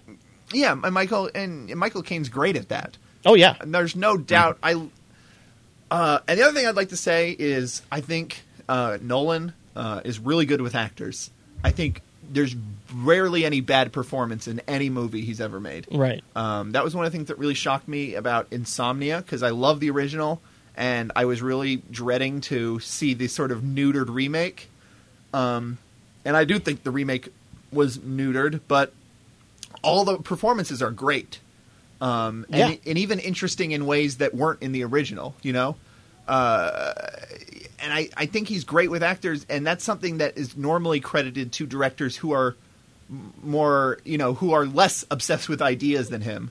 You want to talk about people like Kubrick and Hitchcock. They treat actors like cattle. Whereas Nolan, I'm sure the reason he gets people to keep coming back and working for him and stuff, and people are so eager to work with him. I mean, obviously now it's because he makes these huge, super successful, high-profile movies, but he's also really good with actors. I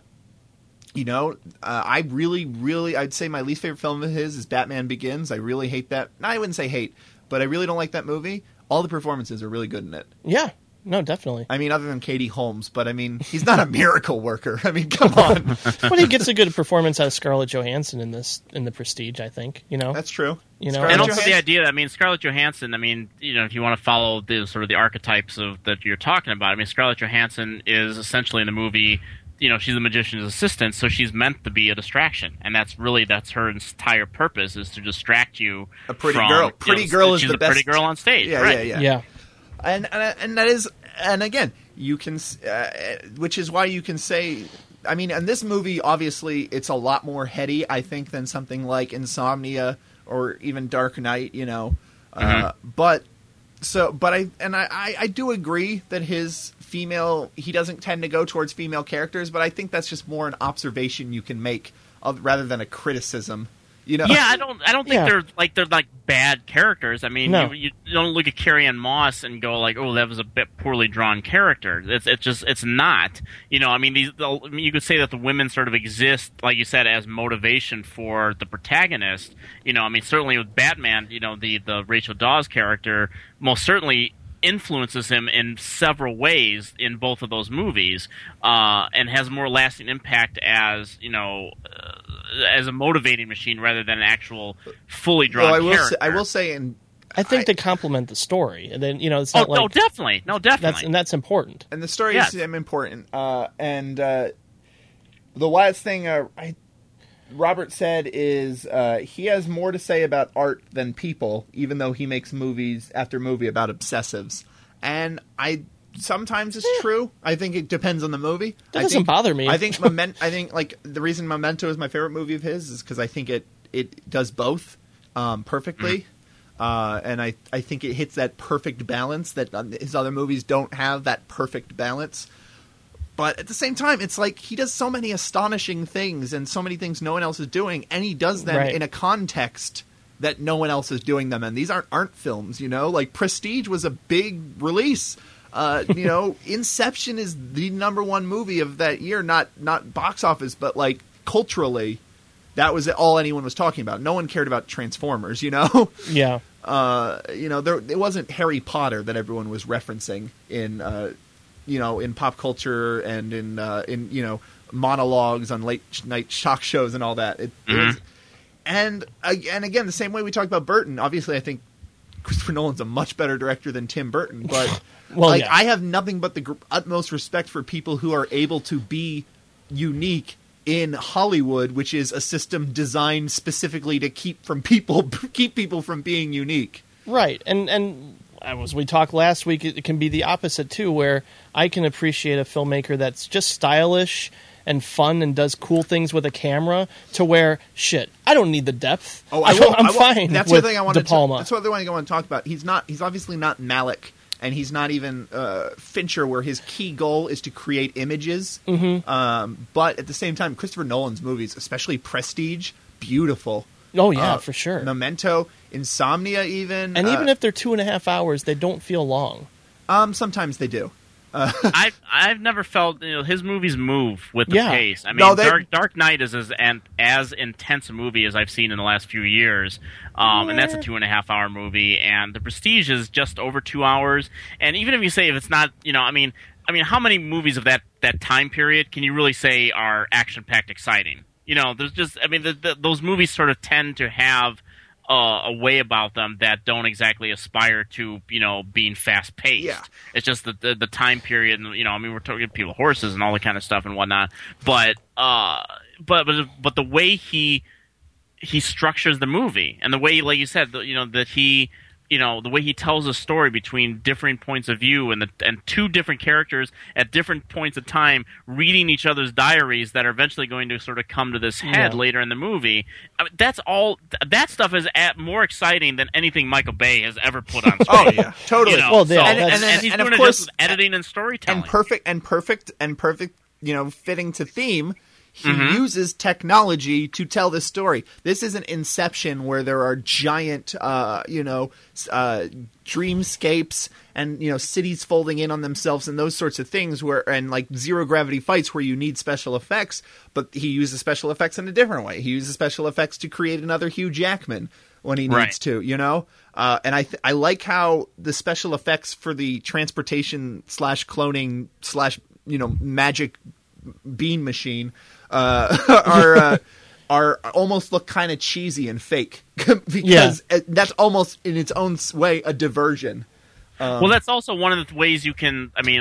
We'll get to sort of the overriding theme that I think the movie's about eventually, but that's one of the things that you can sort of find a way to attach to, and that the idea that as the movie goes along, ultimately that the Angier character is finding these sort of fantastical ways to delight an audience, which is sort of how you've seen the Hollywood system go through the years. Back in the time of Thomas Edison, when he invented the motion picture, right? It was all about images or telling the story or a character or something like that. If you want to go all the way back to Edison, there's no story. It's just just images and right now. So you have, the brilliance of having even Thomas Edison just somewhere out there in the background, the inventor of the motion picture, and not even using the term motion picture as one of his inventions is, that's one of the most brilliant things about The Prestige, is that it's about so many things, and Nolan finds ways to show you without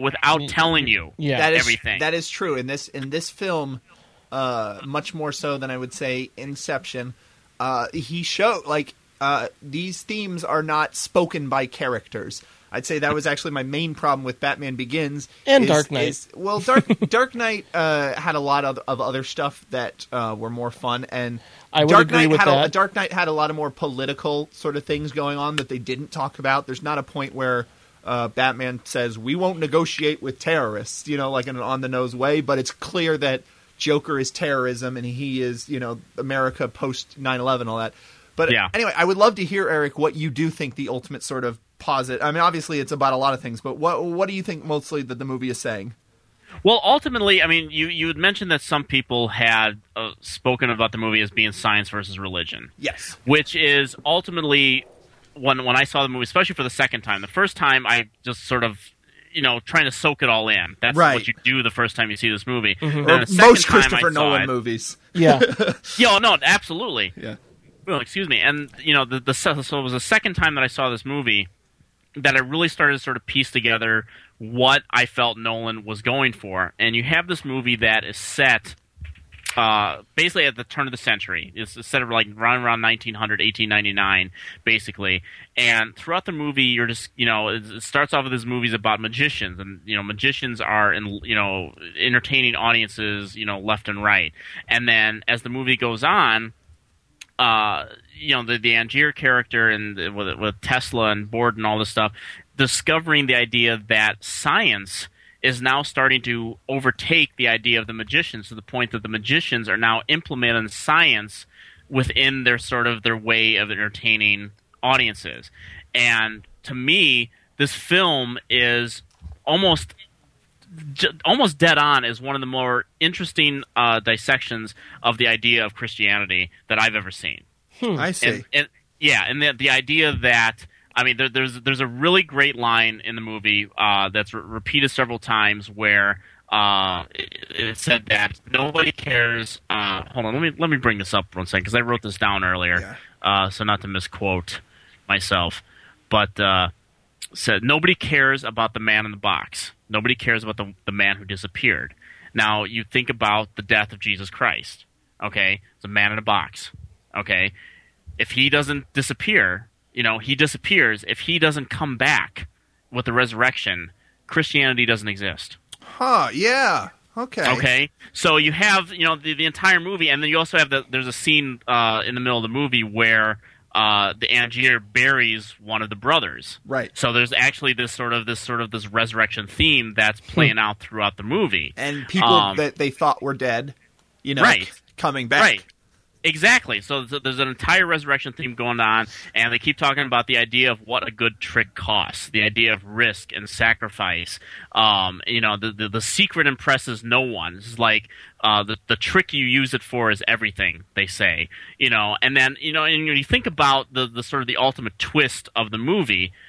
Michael Caine tells us the twist halfway through the movie. Which is that Christian Bale is using a double in his big. Oh, magic. That's correct. Yeah, these twin brothers. He says it. He says it flat out to the camera. He goes, he uses a double. And there are people out there who think the that Hugh Jackman twist... character does not believe him. And you know something? We don't believe him either, because as an audience, we are taught to believe throughout film, throughout time, that when we're given a sort of a red herring like that early in the movie, that we're meant to mistrust it. That it's not true. Okay.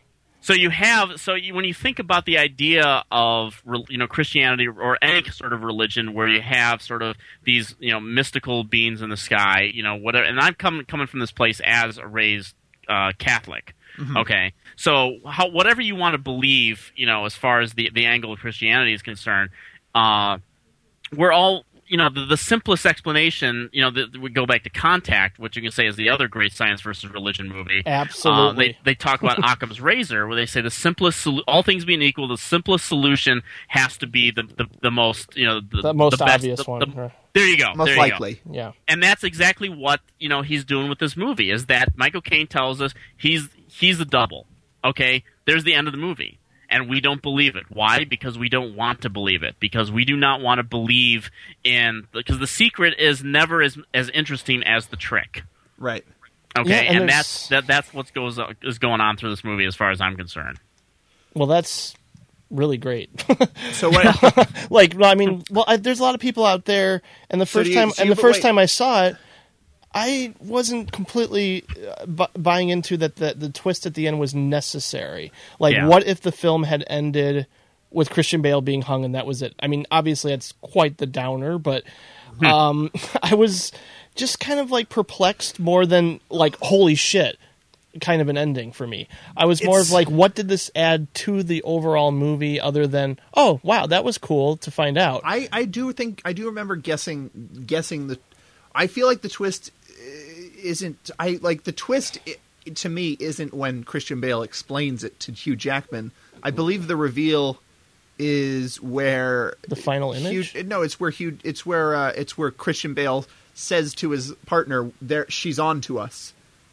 I feel like at that point his wife had enough said. Some days you love me, some days you don't. And at that point I'd guessed the ending, so I never even considered the final explanation to be about Christian Bale revealing to the audience the trick. I always consider that to be about Christian Bale and lording it over Hugh Jackman's character. Sorry yeah, again. well, it is revealed that, I mean, without being saying, because that's the way Nolan and his, like, give credit to his brother Jonathan as well, has co-written Memento and Prestige with him, that he does, without telling you precisely, we know that the Rebecca Hall character, the wife, has figured something out. She's either seen something or she's heard something, and she knows that, you know, that they have brothers. She knows what's going on, and there are scenes where he has to try and smooth things over. And you go back and watch The Prestige, and I hope you guys go back and watch it with the explanation that I've just given, and watch it on that angle. But you can also go back and watch it just watching Christian Bale's performance. You know, so many people like to give Jeremy Irons credit for Dead Ringers, and deservedly so. Mm-hmm. But you consider what Christian Bale has to do with this character, that he cannot let on to the audience, you know, the two different sides of, you know, these two different characters. That's the other thing. That's actually the other thing. If someone could make a story diagram of this, and then also you have to at every point figure out if it's the Christian Bale who loves Rebecca Hall or the Christian Bale who loves Scarlett Johansson. It's very easy to watch sometime. I've already done it. Oh yeah.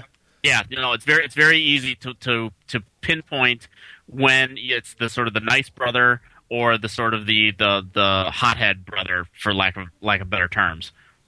It's very easy to do, especially if you're just paying attention to the Christian Bale performance, because it's really quite spectacular. I don't doubt it. You know, it's interesting, Eric, that you brought up Contact, because that's a movie that I'm really excited.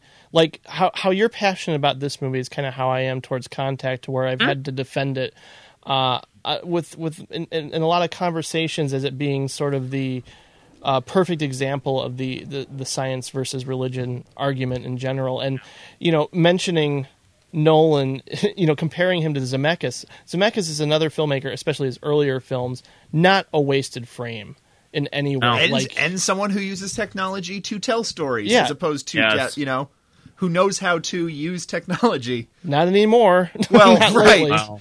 He went the Jackman route, but... Yeah. Let's hope he redeems himself at some point. So what do you think the movie is saying about Christianity? Well, I think it's I don't know if it's necessarily saying anything specific, like it's bad, or, you know, it's not really taking a position in that. Mm-hmm. It's just presenting it. It's presenting the idea that, you know, back in the old days, you know, the Christianity or whatever we wanted to believe, you know, this was a time, you know, this was also sort of the time period of like Harry Houdini, when, you know, the idea that, you know, spiritualists and, you know, people were doing seances and whatnot, and contacting the dead in the afterlife, you know, these con games that were going on that Houdini, you know, exposed in certain aspects. You know, so this was all people had. This is what people had to believe in. And then in the movie, here comes science. Here, that is ultimately, as referred to several times in the movie, as real magic. Yes. So here's something that can be explained. You know, here's something that, you know, it's not a trick. It's real. It's using elements from the earth and technology and stuff to create something. It's not, you know, 7 days the earth was created. You know, so I don't think it's necessarily taking like any kind of like Bill Maher like position on religion or anything like that. It's not bad mouthing religion. It's simply saying that you know, it's saying that I think you could construe that some of the stuff they're saying, that it might be a little bit dangerous, that, you know, if you believe too much in one aspect, it's not even really about that. It's, you know, audiences like to be entertained. We like to believe. We want to believe. And that's in not stuff. And what I like about it is Hugh Jackman is not he's not taking pity upon an audience that when in that final sort of grim monologue where he's talking about how the world is miserable and audiences, you know, like, he is not taking pity on them. It's not the position of, oh, those poor stupid bastards. They have to pretend that, like, because he is that audience. Yeah. There's that wonderful, wonderful scene where him and Christian Bale are in the theater, and you can, and it's one of my favorite, like, you want to talk about individual scenes about being a film fan.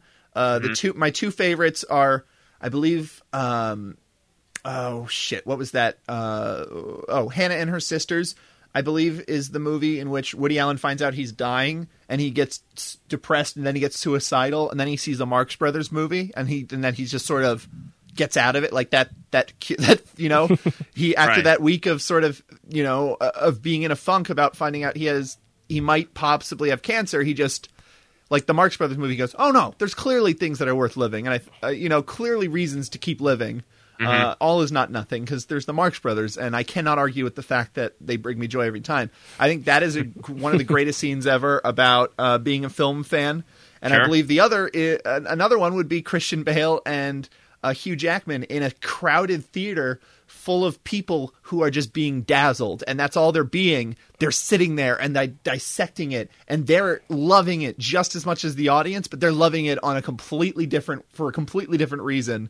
And I think about, when me and my friends, I think I saw it with you, Jim, Inception, we're sitting there and everyone else is just like, wow, that was a crazy twist, right? I didn't see that coming. Like, that Zero G fight was great. And then me and Jim are just like, so you think it was like about memories, or you think dreaming is equating to feel like, that's another. It's such a great, Christian Nolan's clearly a huge fan of film, and I love that. I love that it's such a small part of the movie, but it's so great and so true. Yeah, no, I like the idea that you said earlier that, you could look, again, of all the things you could look at The Prestige, that it could be, a very personal film. And the idea that, can you combine the idea of art and showmanship and still sort of keep your wits about you? I would love to think that in 50 years that The Prestige is sort of the Vertigo of our time, that was sort of misunderstood when it came out, and it turned out to be sort of very real, interesting, personal film that also Vertigo is, you want to talk about a movie about cold people? There's one right there. So it's just like I don't buy into that argument either. And there's also really interesting, to explore the religious angle of the movie. When he sends Scarlett Johansson to spy on Borden in the movie, and she comes back to him, and she's saying she thinks she's figured things out, and Angier says to her, he leaves those things lying around to fool you, which is essentially the argument that sort of fundamentalists have when you hear people talk about dinosaur bones. Like, he put those things down there to test you, to test your faith and whatnot. And it's another one of those, again, they're giving away the ending halfway through, and we don't want to believe it because we want to believe in the magic trick of magic or religion or film. And what I do like about it is, I do wish that somewhere in Jackman's closing monologue he did identify. I mean, obviously he's dying. He's not necessarily in a position to be optimistic, but. I don't think Nolan is condemning that sort of wanting to feel something that you absolutely not. It's not true. And so in that same way, he's not condemning religion and people for wanting to believe it. No. So that's actually a very interesting point. My mind is kind of blown. And this is that's just it. I mean, I think I'm just like, I'm watching this movie and loving it because I'm really intoxicated by movies where people become so obsessed with their craft, or they have to express themselves, or they have to put on a good show, because it drives them. It not only, not just for the sake of like gratification from an audience or whatever, but just because it's in their blood. And for me, watching that process, whether if it's good or bad, like the way they execute, like especially Hugh Jackman's character later in the film, the way he decides, like, I'm going to do this, I don't care, and sort of just overlooks empathy and sympathy and just wants to know the process. I don't know, like, to me, watching a movie like that where these characters become so overwhelmed by the idea of, I have to do this one thing.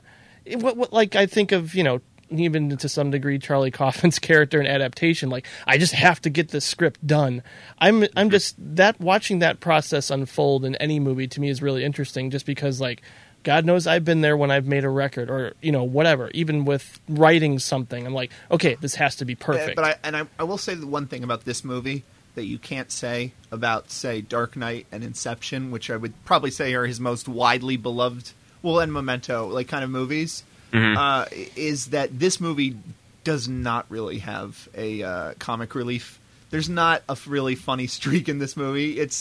I don't think it's light in any way. I don't think I mean, there are a few jokes. I think Tesla. David Bowie as Tesla is pretty funny. I think that's all right. But I think for the most part, unlike say Inception, where there's a lot of things that alleviate these big ideas, and Dark Knight, obviously the whole character of Heath Ledger, is what people walk away remembering because that's just so entertaining, Yeah. I don't think there's a similar element in this movie, which, again, not saying that makes this an inferior movie in any way, but I will say that is probably why I don't, as astonishing as it is, especially when you point out these things I never even thought of, to think about and to chew on and to consider, I don't enjoy this movie nearly as much as something I would consider like an inferior movie like Dark Knight. And this is probably why this movie is so misunderstood and sort of dismissed. Do you think that, though, that it's because it's coming from a guy like Christopher Nolan who has, he's done movies like Memento, like you said, it was sort of the perfect amalgamation of everything that he does right. Yeah. And that he does make movies that are for the better part entertaining, so to speak. That, do people really watch, and I'm not trying to pick a fight or make a knock here, but on stuff like Tree of Life or Days of Heaven, do people really watch movies like that and go, damn, I'm going to watch that and be entertained? Well, it's a different type of experience. I can agree with that. But and again, sometimes I just want to go to be provoked intellectually. Expectations are a bitch always, and especially now with the internet. I feel like there's so many waves of, you got my hopes up.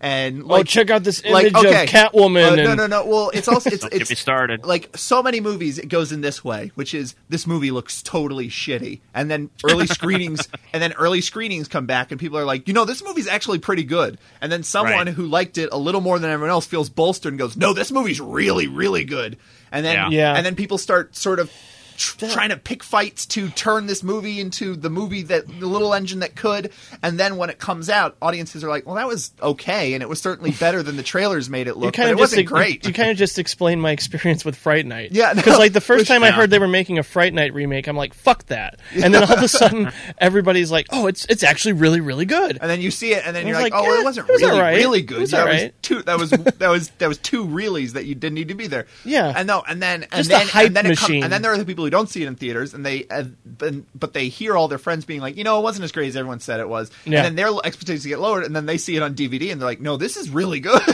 I think one of the greatest losses and one of the greatest sort of casualties of film criticism in general, especially with the wave of tweeting and all this kind of stuff that's going on, there's a severe loss of perspective out there. It's just, and everything you just said about expectations is, it's true no matter, what era we're living in. That's just the nature of the beast. It's just like, in 1993, you couldn't find anyone who didn't like Jurassic Park, and then later on, just like, that movie wasn't any good. It's just like, backlash is just happen because everyone you ride a wave, and then all of a sudden that person goes, I've been hearing a month of good stuff about this movie, and then it sucks. That's why I preface my Attack the Block review saying I'm not reacting to the hype. I saw it on the first screening. I know, and I'm certainly maybe would I not should just accuse you of that. Walk into Drive thinking it's going to suck. Yeah, right, exactly. But, or Warrior, for that matter. Yeah. No, I think that happened to Sucker Punch. I think that went through 4 waves of people backlashing against it, and then backlashing against the backlash against the back. Yeah, that gets annoying after. But a while. I would say, I think Tree of Life I enjoyed on a purely visceral level, the same way people claim that. I don't understand how you can enjoy, say, Transformers, where the action is so horribly shot and edited together. But you can turn off your brain and just have a good time. But it's to me, trying to get lost in the spectacle of a movie like that is like trying to masturbate to scrambled porn. It's like I would love to see the spectacle, but I can't see it, so I can't get enjoyed. You can't engage. Yeah, whereas a really well edited action scene. Yeah, Killer. The ending of Hard Boiled is not is not some brilliant manifesto on themes. It's just super fucking exciting because people are getting shot up and shit. Yeah. Right. But it happens to be really well shot. But anyway, My point is, Tree of Life I did enjoy on a very visceral, level. I think I would put that on just to enjoy it. But I understand what you're saying, and I think if people are going into Prestige looking for a thriller, and again, I think that was sort of at the tail end of where Shyamalan was still. Thankfully, I think the Shyamalan sort of setting people up to look for twists and to watch movies more actively. I think ended in 2004. Well, yeah, right. But I think the positive effect of that is it allowed people like Chris Nolan to make these super heady and smart movies, and it allowed people to allowed mainstream audiences. I mean, obviously, film lovers always love smart movies, but I think it's sort of trained mainstream audiences to not necessarily want anything smarter, but at least to be more active viewers and to look for clues. Mm-hmm. And which is, but I think Prestige was still sort of at the tail end of that. I don't think people were. I think if Prestige came out after Inception, I think people would responded much better, because I think that's probably true. Because Inception is a movie that you have to pay attention to in order to. Right. Whereas Prestige, you can just watch it as the tale of two magicians who hate each other, and it's not that entertaining that way. Yeah. If you don't consider, and I know that because that's the way I first saw it, and that's why I hate it. By the way, I will say, first time I ever saw it, I have a friend who I believe Jim might know the name of the disease offhand, but I believe she has like this disorder where she can't tell faces apart. Oh yeah, she can't identify faces. Me and my friend Tony watched this movie with her. She did not know, this is how bad it was. She didn't know that Christian Bale and Hugh Jackman were two different characters. That's a problem during this movie. Yeah, yeah. We were like she said, she was like, wait, I don't, and we tried to explain it to her, and then it became evident that she didn't. There was a lot bigger problem, and then we showed her the DVD cover with both their faces on it, and we said, these are two different people. You see them side by side. And she pauses. She goes, you guys are trying to trick me. I think you're referring to prosopagnosia or something. God, I love you, that. Jim. I love that big brain ears. I'm pretty sure that's right. I'm pretty sure that's it. So, but there should be a movie about that next. It's a great title for a movie. Yeah. Christopher Nolan's Prosopagoria. That would be a very Christopher Nolan-y kind of a movie. Anyway, I'd be all for that. I would like to see him do. I'd like to see him do something low key again, low budget. I'm sure we're going to get that after Dark Knight Rises. Yeah, yeah, because he's done that with. I mean, like in between both Batman and Dark Knight, he's done original work, not compromised original work like you could say Insomnia was. Well, Insomnia is based on a film. Prestige is based on a book. Well, but I feel Insomnia was like a Hollywood project that he didn't necessarily originate, and he didn't. And right. Well, that's a period. I mean, you look at how. I think it's very interesting to sort of look at the career path of like Christopher Nolan compared to say someone like Bryan Singer, for example. Yeah. you look at how many directors that sort of break out with sort of a big indie sensation, whether it be a hit or just a critical. That's a very good comparison, because Usual Suspects had a very similar thing where people were like, absolutely. "Oh, that ending, and then started doing comic book movies." And Usual Suspects is a movie that the ending it does diminish when you watch it again, unlike Memento. Well, the thing about Usual Suspects is that the entire movie is a lie. Right. And that's the twist, is that the entire movie is a lie, and you just have to deal with it, or whatever. But yeah, you're absolutely right in that Insomnia is, because when you see Memento and you get everything that's going on in that movie, and you respond to it so well, you, like Jim said, you want to see what Christopher Nolan's going to do next. Yeah. And sometimes it's not going to be something he gets to do. He does Insomnia. I was like, okay, so I go into Insomnia. I'm like, okay, this is going to be. How is the guy from Memento going to respond to do this remake? And I love Insomnia. I don't. If Insomnia is like the weakest of the Nolan movies, post Memento, it's still a 4-star movie. Mostly due to the climax. I do want to let's talk about. We don't. Me and the previous episodes, we've gone over whole filmographies, but I find that to be kind of frustrating. Not that in Nolan's case it would be a big problem, because he really hasn't done a lot of movies yet. But we did Woody Allen. It's frustrating because it usually devolves into. So has anyone seen this? So I thought from now on what we could do is each person gets to pick one other Nolan movie to talk about.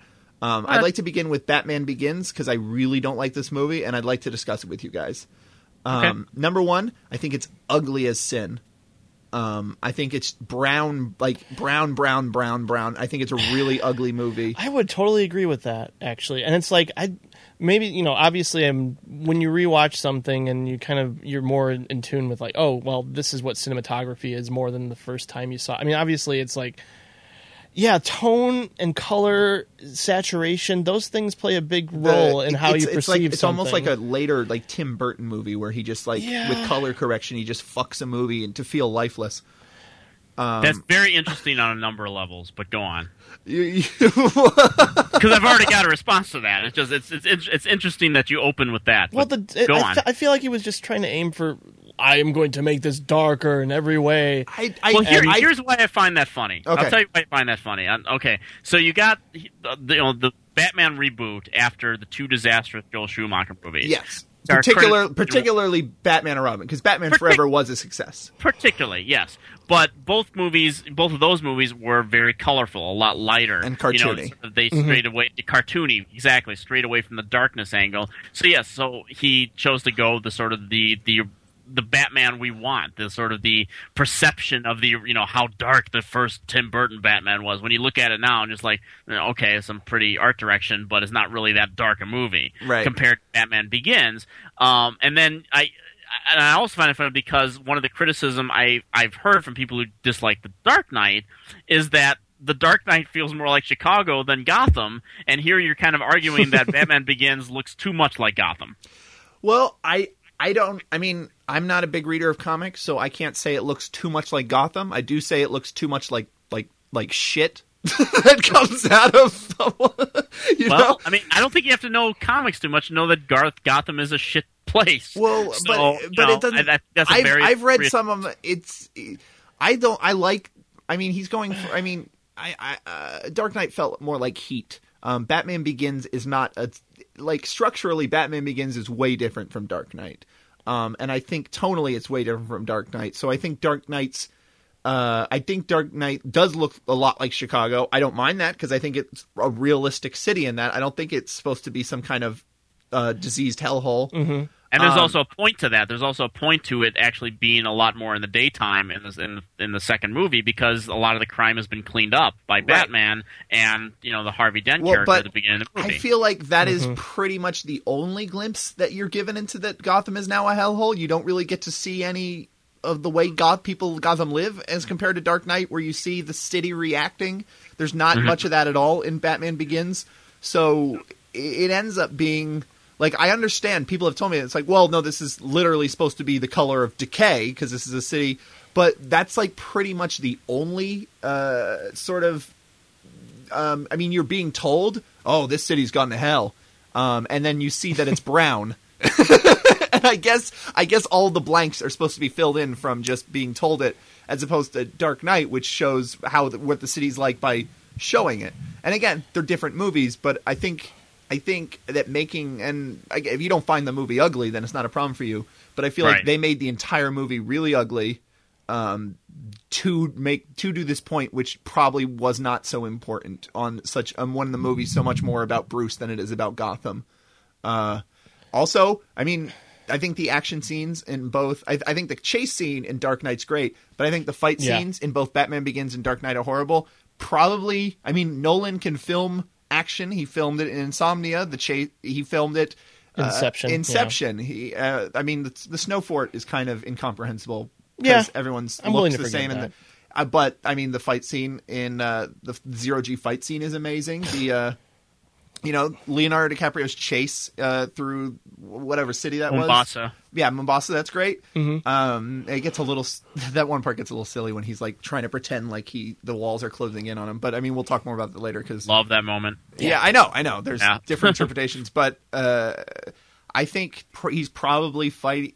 Like he was probably just fighting around the fact that no one can really move in the bat suit, and therefore. But at the same time, that means you have this person who you are told is a ninja, and you are told like, now you can make yourself disappear, but we'll make you invisible.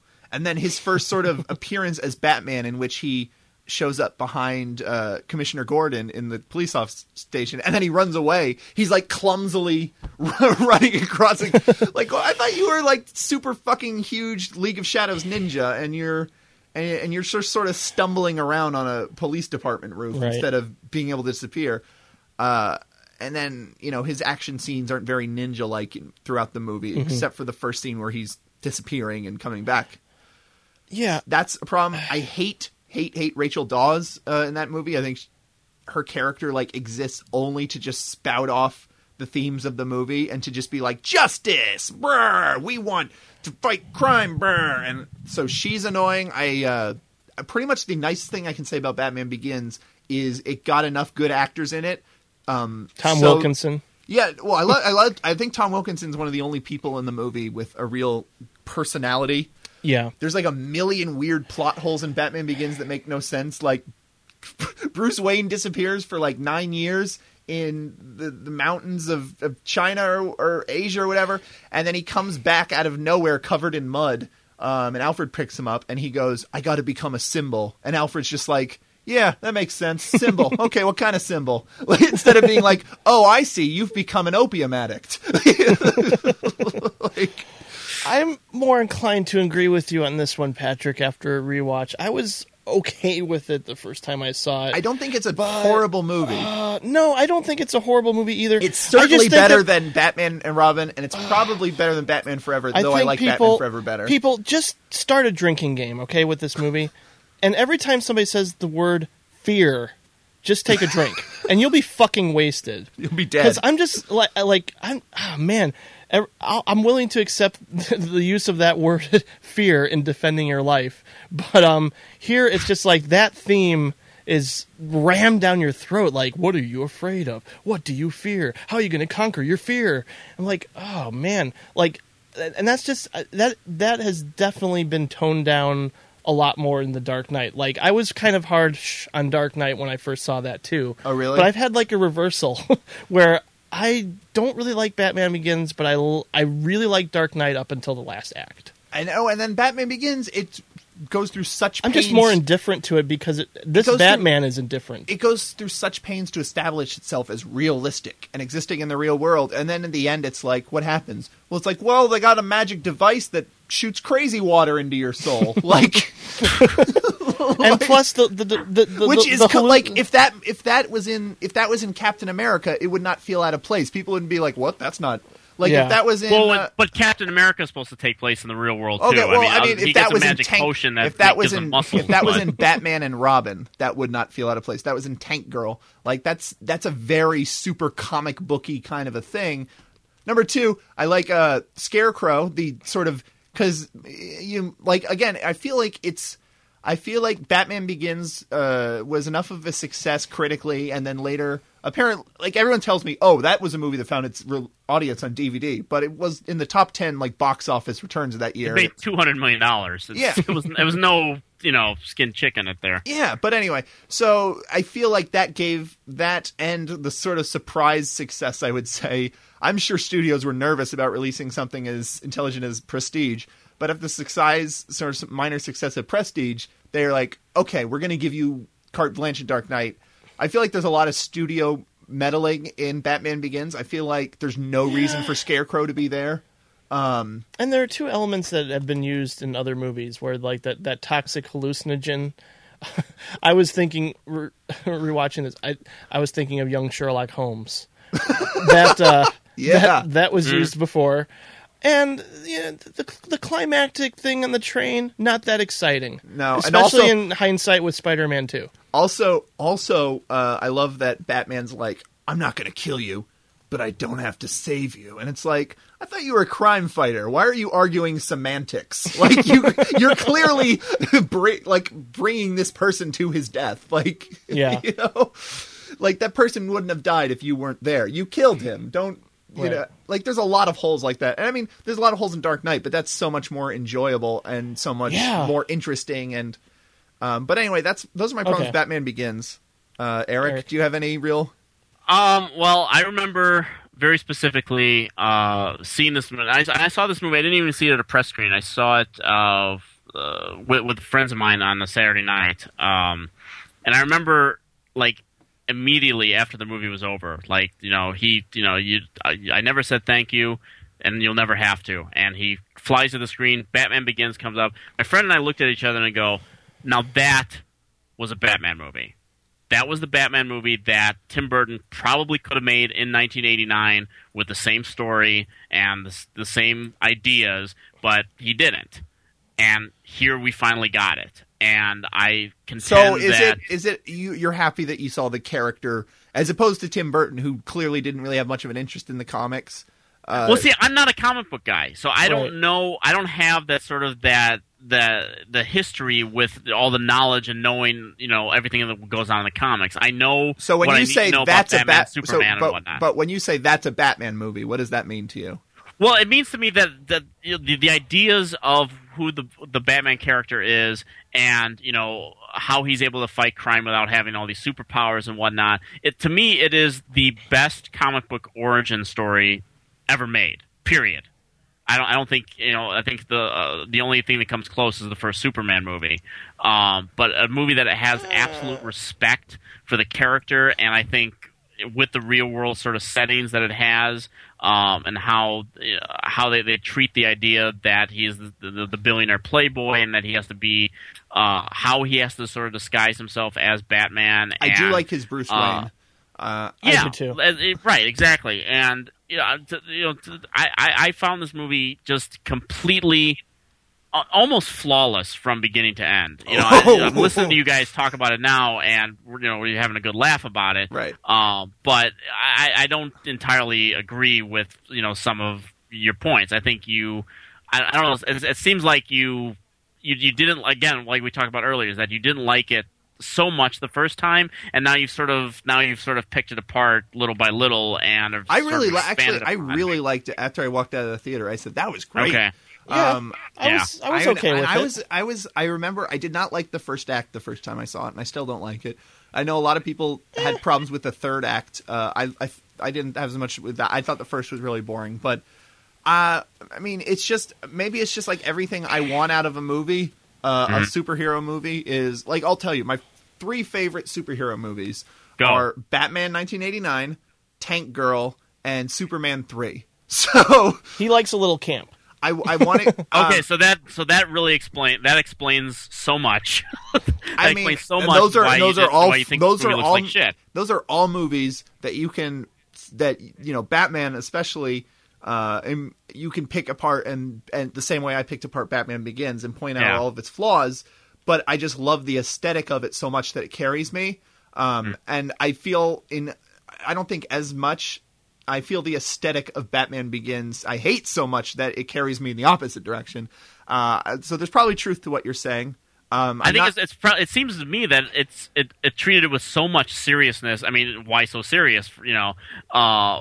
That it treated with so much respect that it's not what you wanted to see. You wanted to see something a little more campier. I feel something a little bit more about the guy in a rubber suit or whatever. I feel. Well, I mean, you want to talk about character stories. I think Superman 3 has a lot more interesting. I feel Superman 3 tackles the concept of the struggle between being Clark Kent and being Superman.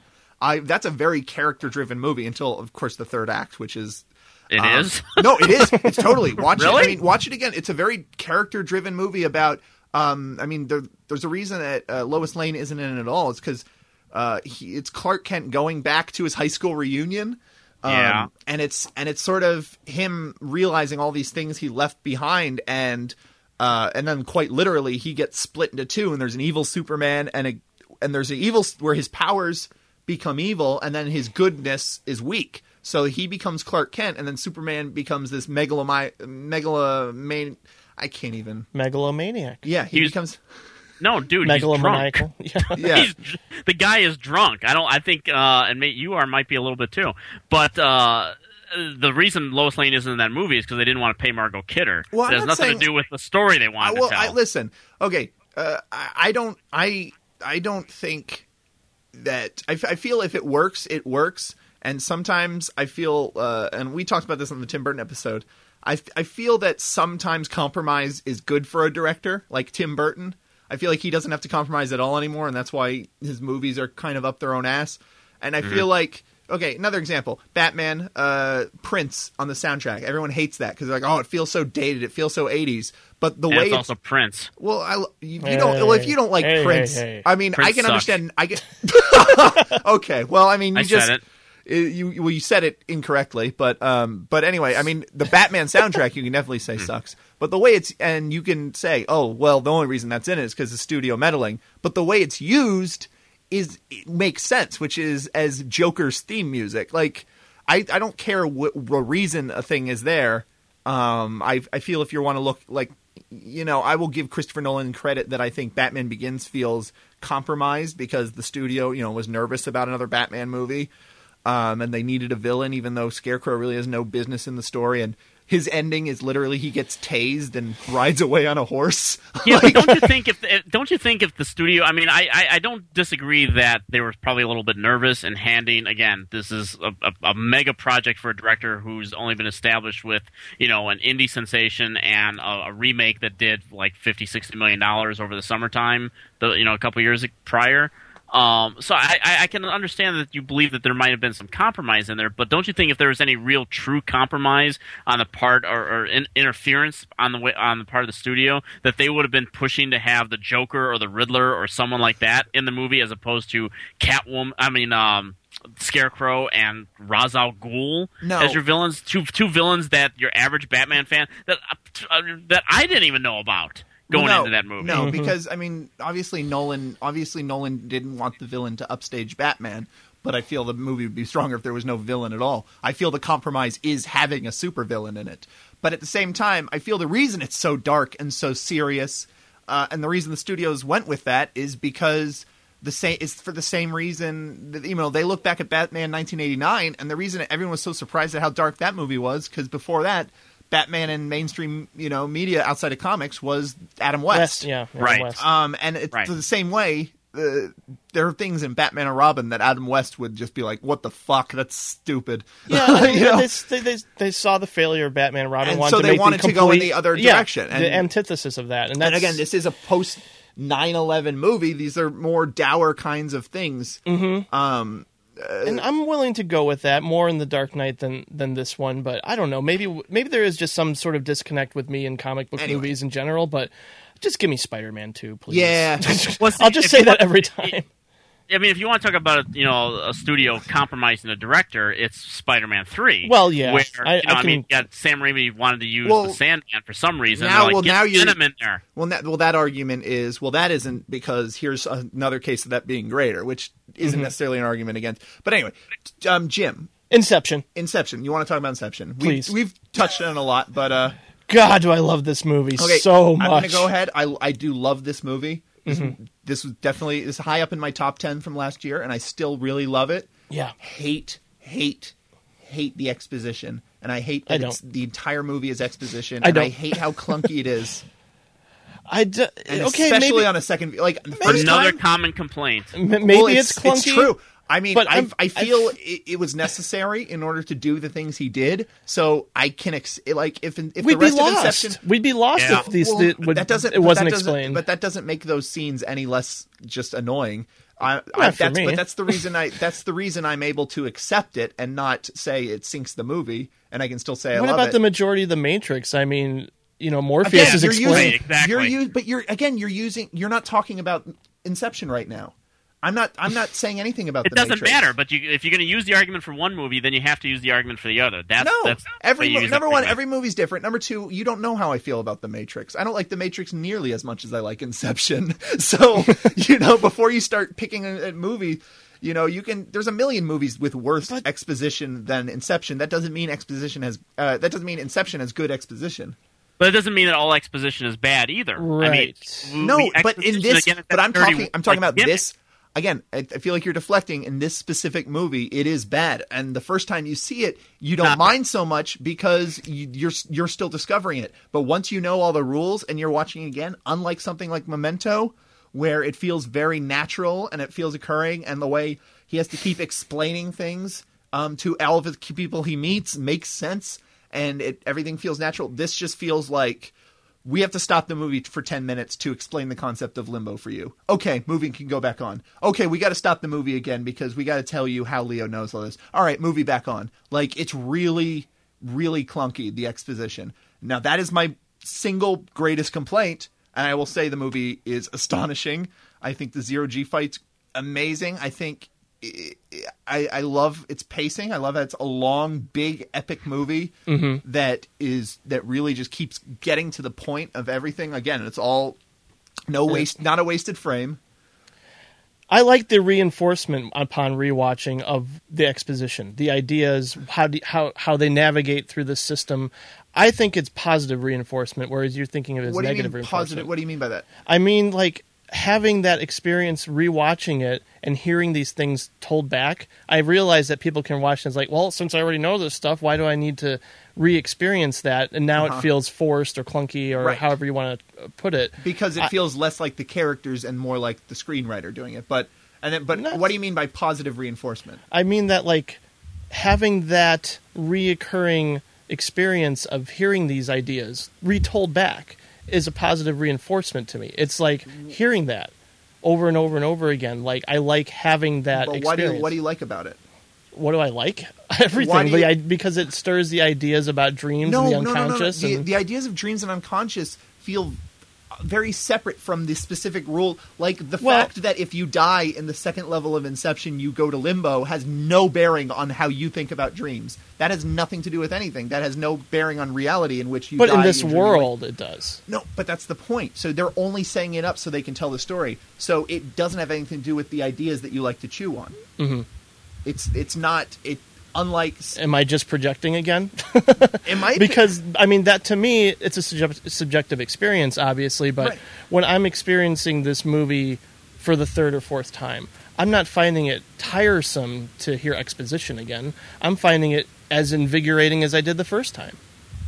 And that's just my own personal experience. I thought it was clunky the first time, so I didn't even find it invigorating. But I can find it clunky in Batman Begins because I'm tired of hearing about fear over and over and over again. So I can understand your point. I'm not saying that you're wrong. I'm more of just saying that this experience of rewatching it and hearing those, words spoken back again doesn't bother me. I can see it bothering other people. That's fine. But I love being in this world and reliving what they go through. You love the mechanics of the world. The mechanics so much. of the world, yeah. Sure. Those are the things, and to be fair, but it also stirs ideas in me. That's true, and that's actually I will definitely concede that because after I saw it again, I was thinking this movie obviously needs no sequel because it's a story about Leonardo DiCaprio's character, right? And his story's done. But the world in which if you go down a level, like a week can take like an hour in the real world takes a week, or I think it's like 9 hours in the real world takes a week in the first level, like I love the idea that there could be something like a political thriller existing where the inception, where you're planning ideas and people changing identities and stuff is less of an action slam bang kind of action movie, and more of a almost an espionage kind of a thing. And as we agreed on after watching it together, it totally seemed to me like a commentary on the filmmaking process. Yes. And, like, there's some weird, like, meta things, like using the Edith Piaf song in this movie, whereas Marion Cotillard played Edith Piaf in the movie. And, of course, the when you slow that song down, it becomes the wah sound on the soundtrack. Have you ever listened to that song slowed down? No. Where the opening... there's something on the YouTube. I'll show you it. You slow it down even further, it becomes David Keith's thing in Firestarter. Exactly. Nah. I heard your impression last week. Very good. That's like all I remember about that movie. Yeah, you want to hear mine? Yes. Ready? Okay, hold on. Let me get into the mood here. Hold on. It's like David Keith's impression of a vibrator. I know. I like in Inception that he says the thing that originally I wasn't even thinking about filmmaking because I was too busy following the script. But when he goes, when he's like, things begin and you don't remember how they got there, I'm like, oh, that's editing. Yep. And then I started to review the rest of the movie, and when going back and watching it, even the way Christopher Nolan edits the movie, he cuts into scenes a lot deeper than I think most people, a typical story would, where it begins a lot later in the scene. And scenes at different locations and time passes a lot quicker, and things jump around a lot more than the average movie. And now there are a million theories about this movie, and again, some of them don't really work for me. Like the whole movie was a dream. Some people think the whole movie, including the idea that people can go inside of dreams, was a dream. Okay. Yeah. Well, there are people. Most of the theories are bullshit. Yeah. Well, there are people like even when we were talking earlier about that scene where Leonardo DiCaprio gets trapped in that. The walls are closing in. The walls are closed, which is a common dream thing. Yeah, that's what I mean, and it's like people could, make that at that point, assessment. He's not in the real world. Then there were never was. But here's the problem: there are a lot of scenes that don't have Leonardo DiCaprio in it. Someone told me, "Oh, I have dreams all the time where I'm nowhere in a moment," and I go, "But I've never had a dream where I'm outside of myself." Right. I've had dreams where I'm hanging out with Ellen Page. Well, I mean, my point is. But we won't go into that. Yeah, because let's be honest. By hanging out, you don't mean chilling. You mean something was outside of your pants. But let's go ahead and let's go ahead. And I want to give a mad prop, to the cinematographer for this movie too, and I just want to say his name, Wally Pfister, the Fister. Yeah. Got to give him props for this because again, amazing Ellen stuff. Page dreams, but God damn it. It was not intended at all. I don't want to have... That would be a nightmare where I'm fisting someone. God. Yeah, I know. No. But I don't think it can all be Leonardo DiCaprio's dream because there are scenes without him in it. Mm-hmm. And have you ever had a dream where you weren't in it? Not where I was not involved in not involved in something that was going on. Right, no. like where you see events happening where you're not even in. Yeah, I've looked in the mirror and I'm like, oh, why am I this person? Yeah, sometimes you are someone else, and someone is played by someone, you know, which Tom Hardy, which was very clever. Right. It's like, oh, it was you, but it wasn't you. That's sort of... Yeah. Number one, again, another meta thing, casting Tom Hardy as the person who can completely change his identity after Bronson. Yeah. In which, I remember the first time I saw Tom Hardy, like a picture of the actor, I was like, get the fuck out of here. That pretty boy? Yeah, no way kidding. He's Bronson. Like, I thought it was a different Tom Hardy. Like, I was sure that, well, that's probably some American Tom Hardy who's in some WB show. He's so handsome. I'm looking for the Australian Tom Hardy, you know? Yeah. No, I mean, again, like, the reason this is probably my favorite Christopher Nolan movie, again, is a personal bias. Much like how much I love time travel movies, I love movies about dreams. Yes. So... that's all there is to it. And again, I've seen a lot of people complain like, oh, none of the dreams were surreal at all. And it's like, shut up. Like, that's like getting mad that it isn't specific. That's like getting mad about a movie about a relationship because, like, I've never had a relationship like that. It's like, well, fuck you. You don't have to. The dreams are being designed specifically by an architect. They're not going to make them purposefully surreal. They're trying to gather information and stuff. Yeah. You know, I mean, and it's, again, this is a movie that there are so many angles to take. One, you know, to comment on all the theories about what's a dream and whatnot. You know, Christopher Nolan is a director and a screenwriter, which is that two, Memento and Inception. Both those films did not win Best Original Screenplay or Beyond Me, but he's a guy that plays absolutely fair with the audience. Yes, and even though the Inception ends with that quick fade out, it's a fade out or fade to black or cut to black immediately because he's given you the final piece of the puzzle right there. Yeah, the top begins to wobble. He's in reality. That's his reality. It's not a dream. The top begin to wobble? I know. It just starts to wobble a little bit, and the soundtrack goes up and cut to black. And I think that it's also a reveal when he finally sees the kids' faces. Yes. Because before that, he never did. You never saw the kids' faces. Right. So also, parallel between Inception and Prestige, Michael Caine, delivers the protagonist back to his children. And then there's the other idea is that the real Inception was that his wife Mal. The other theory is that his wife Mal kept going into his dreams trying to get him out because she was actually correct in that she was her reality. She was, and then that's because there's that line where Michael Caine has where he's like, "Come back to reality." Yeah. And like people are like, "Oh, this is Michael Caine trying to get him to But I don't really buy it because. And there's another. I think someone tells someone to wake up at some point. You know, I think he throws those in as little gags at the audience. Little red herrings suggesting that this might not all be real. And to me, and again, because it makes these are little things that key the audience in. All right, you got to be an active viewer. You know. Yes. And that's an important part of being a director is letting the audience know. I mean, at least, especially if you're going to be Christopher Nolan, where you're going to make movies that are about big ideas but also be mainstream. You gotta take the audience and put them in the place where they can start following it on their own. And people. By the way, anyone if you ever complain that Inception's too confusing, I just automatically.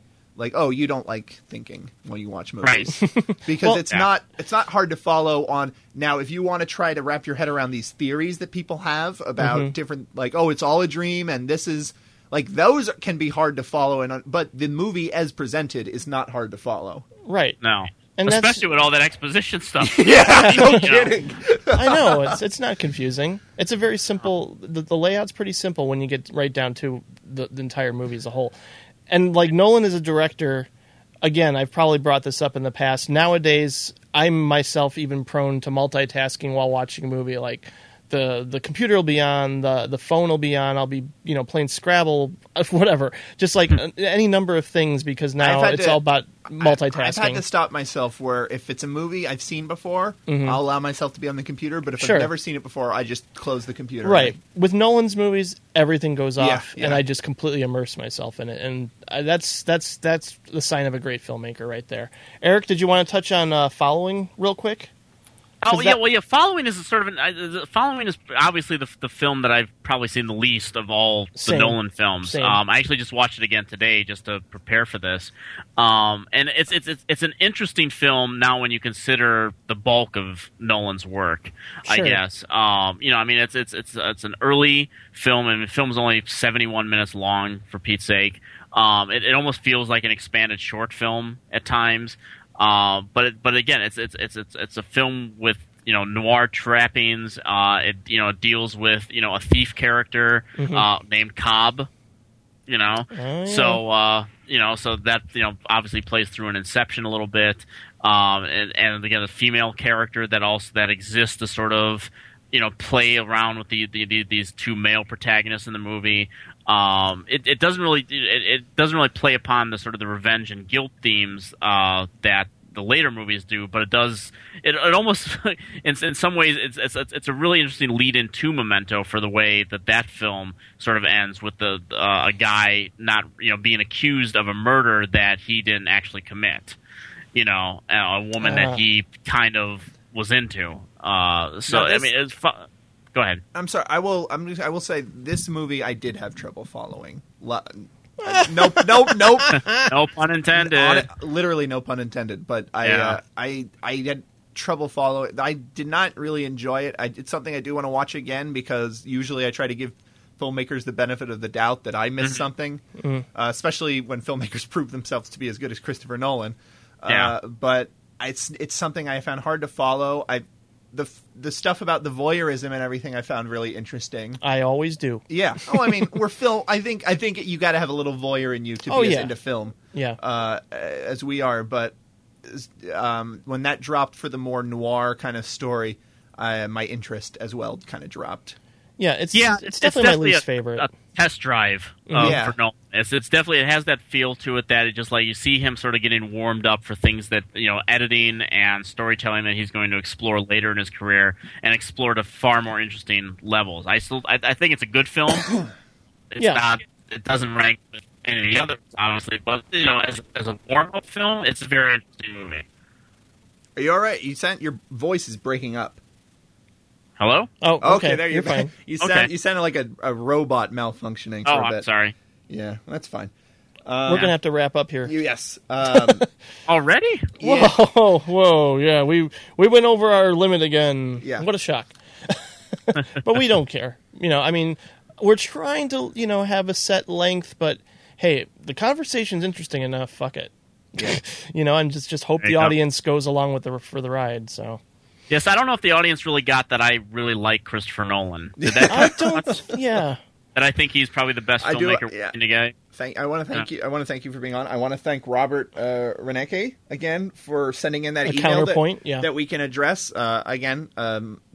Just because we addressed all of his points, I don't want it to. I mean, I'm sure he has responses to all of our responses. So, but if you do want to, if you have strong feelings about a director that you know we're going to cover, all of our schedules right up on the site. Send it in. In advance. If it fits, we're definitely going to address it, because usually these things we have someone on who really loves the director, but we really do want to try to explore all sides of public perception of the director and what people feel and why people feel that. We want you to incept us with your ideas. Us. Can you be original though? You gotta have imagination. Yeah, very true. We want you to. Sometimes you got to think a little bigger. We would love if you insomnia. All right. If you cured our insomnia. Not working, man. No. To be fair, it made as much sense as Jim saying Inception. Yes. I don't know. Okay. But no, seriously, Eric, thank you again for being on. Yeah. Eric is one of the best writers, one of the smartest guys I know about film. He covers the film festivals like nobody else that I know. Speaking of which, he will be at TIFF. I imagine you're going to be writing for eFilm Critic. Yes, I will be trying to cover as many films as I possibly can there, and if not, I'll definitely be doing stuff with Nick on WGN Radio. Yeah, and you can download those podcasts too. I'm pretty sure there should be a link on my on our website at Directors Club Podcast. You should check out every Friday night the Midnight Movie Reviews. Former guest on the show, Colin Suter, Eric Childress, Nick DiGilio. They review the movies Friday night at midnight every Friday, and Eric will be contributing on occasion too with some TIFF reviews, and I'm stoked for that. So check that out. And Eric, thanks again for being on. Hopefully we'll have you back on next year. That would be great. Now, next episode is going to be on David Mamet. Yes, that's actually going to be like in 9 days. Yeah, 9 days. We're going to be on with Brendan Leonard, who was on for the Peter Weir episode. He was great, so it'll be fun to have him on again. Yeah, it's going to be a great conversation. He's especially into theater. Oh, good. And so he knows Mamet, so that's going to be a good. Again, you can follow me at Patrick Rapole on Twitter. Follow me at Instant Jim. Visit us at directorsclubpodcast.com, and please send us your emails at directorsclubpodcast@gmail.com. And again, if you leave nice reviews, you rate it on iTunes, it really does help. It helps getting it out to more eyes. So yeah, definitely. Do that for us. You scratch our back, we'll scratch yours with content. I don't know. I lost my train of thought there. Tried. Yeah. That's okay. No. Yeah. All right. Anyway, so until next time, I'm Patrick Rapole. And I'm Jim Laskowski.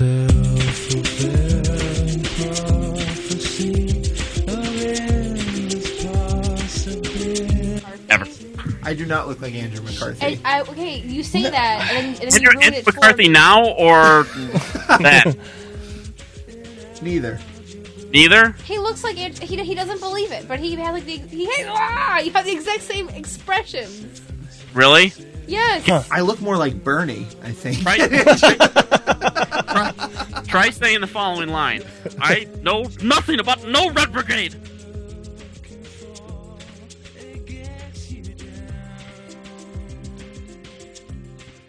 Terms of endearment. It's about deers.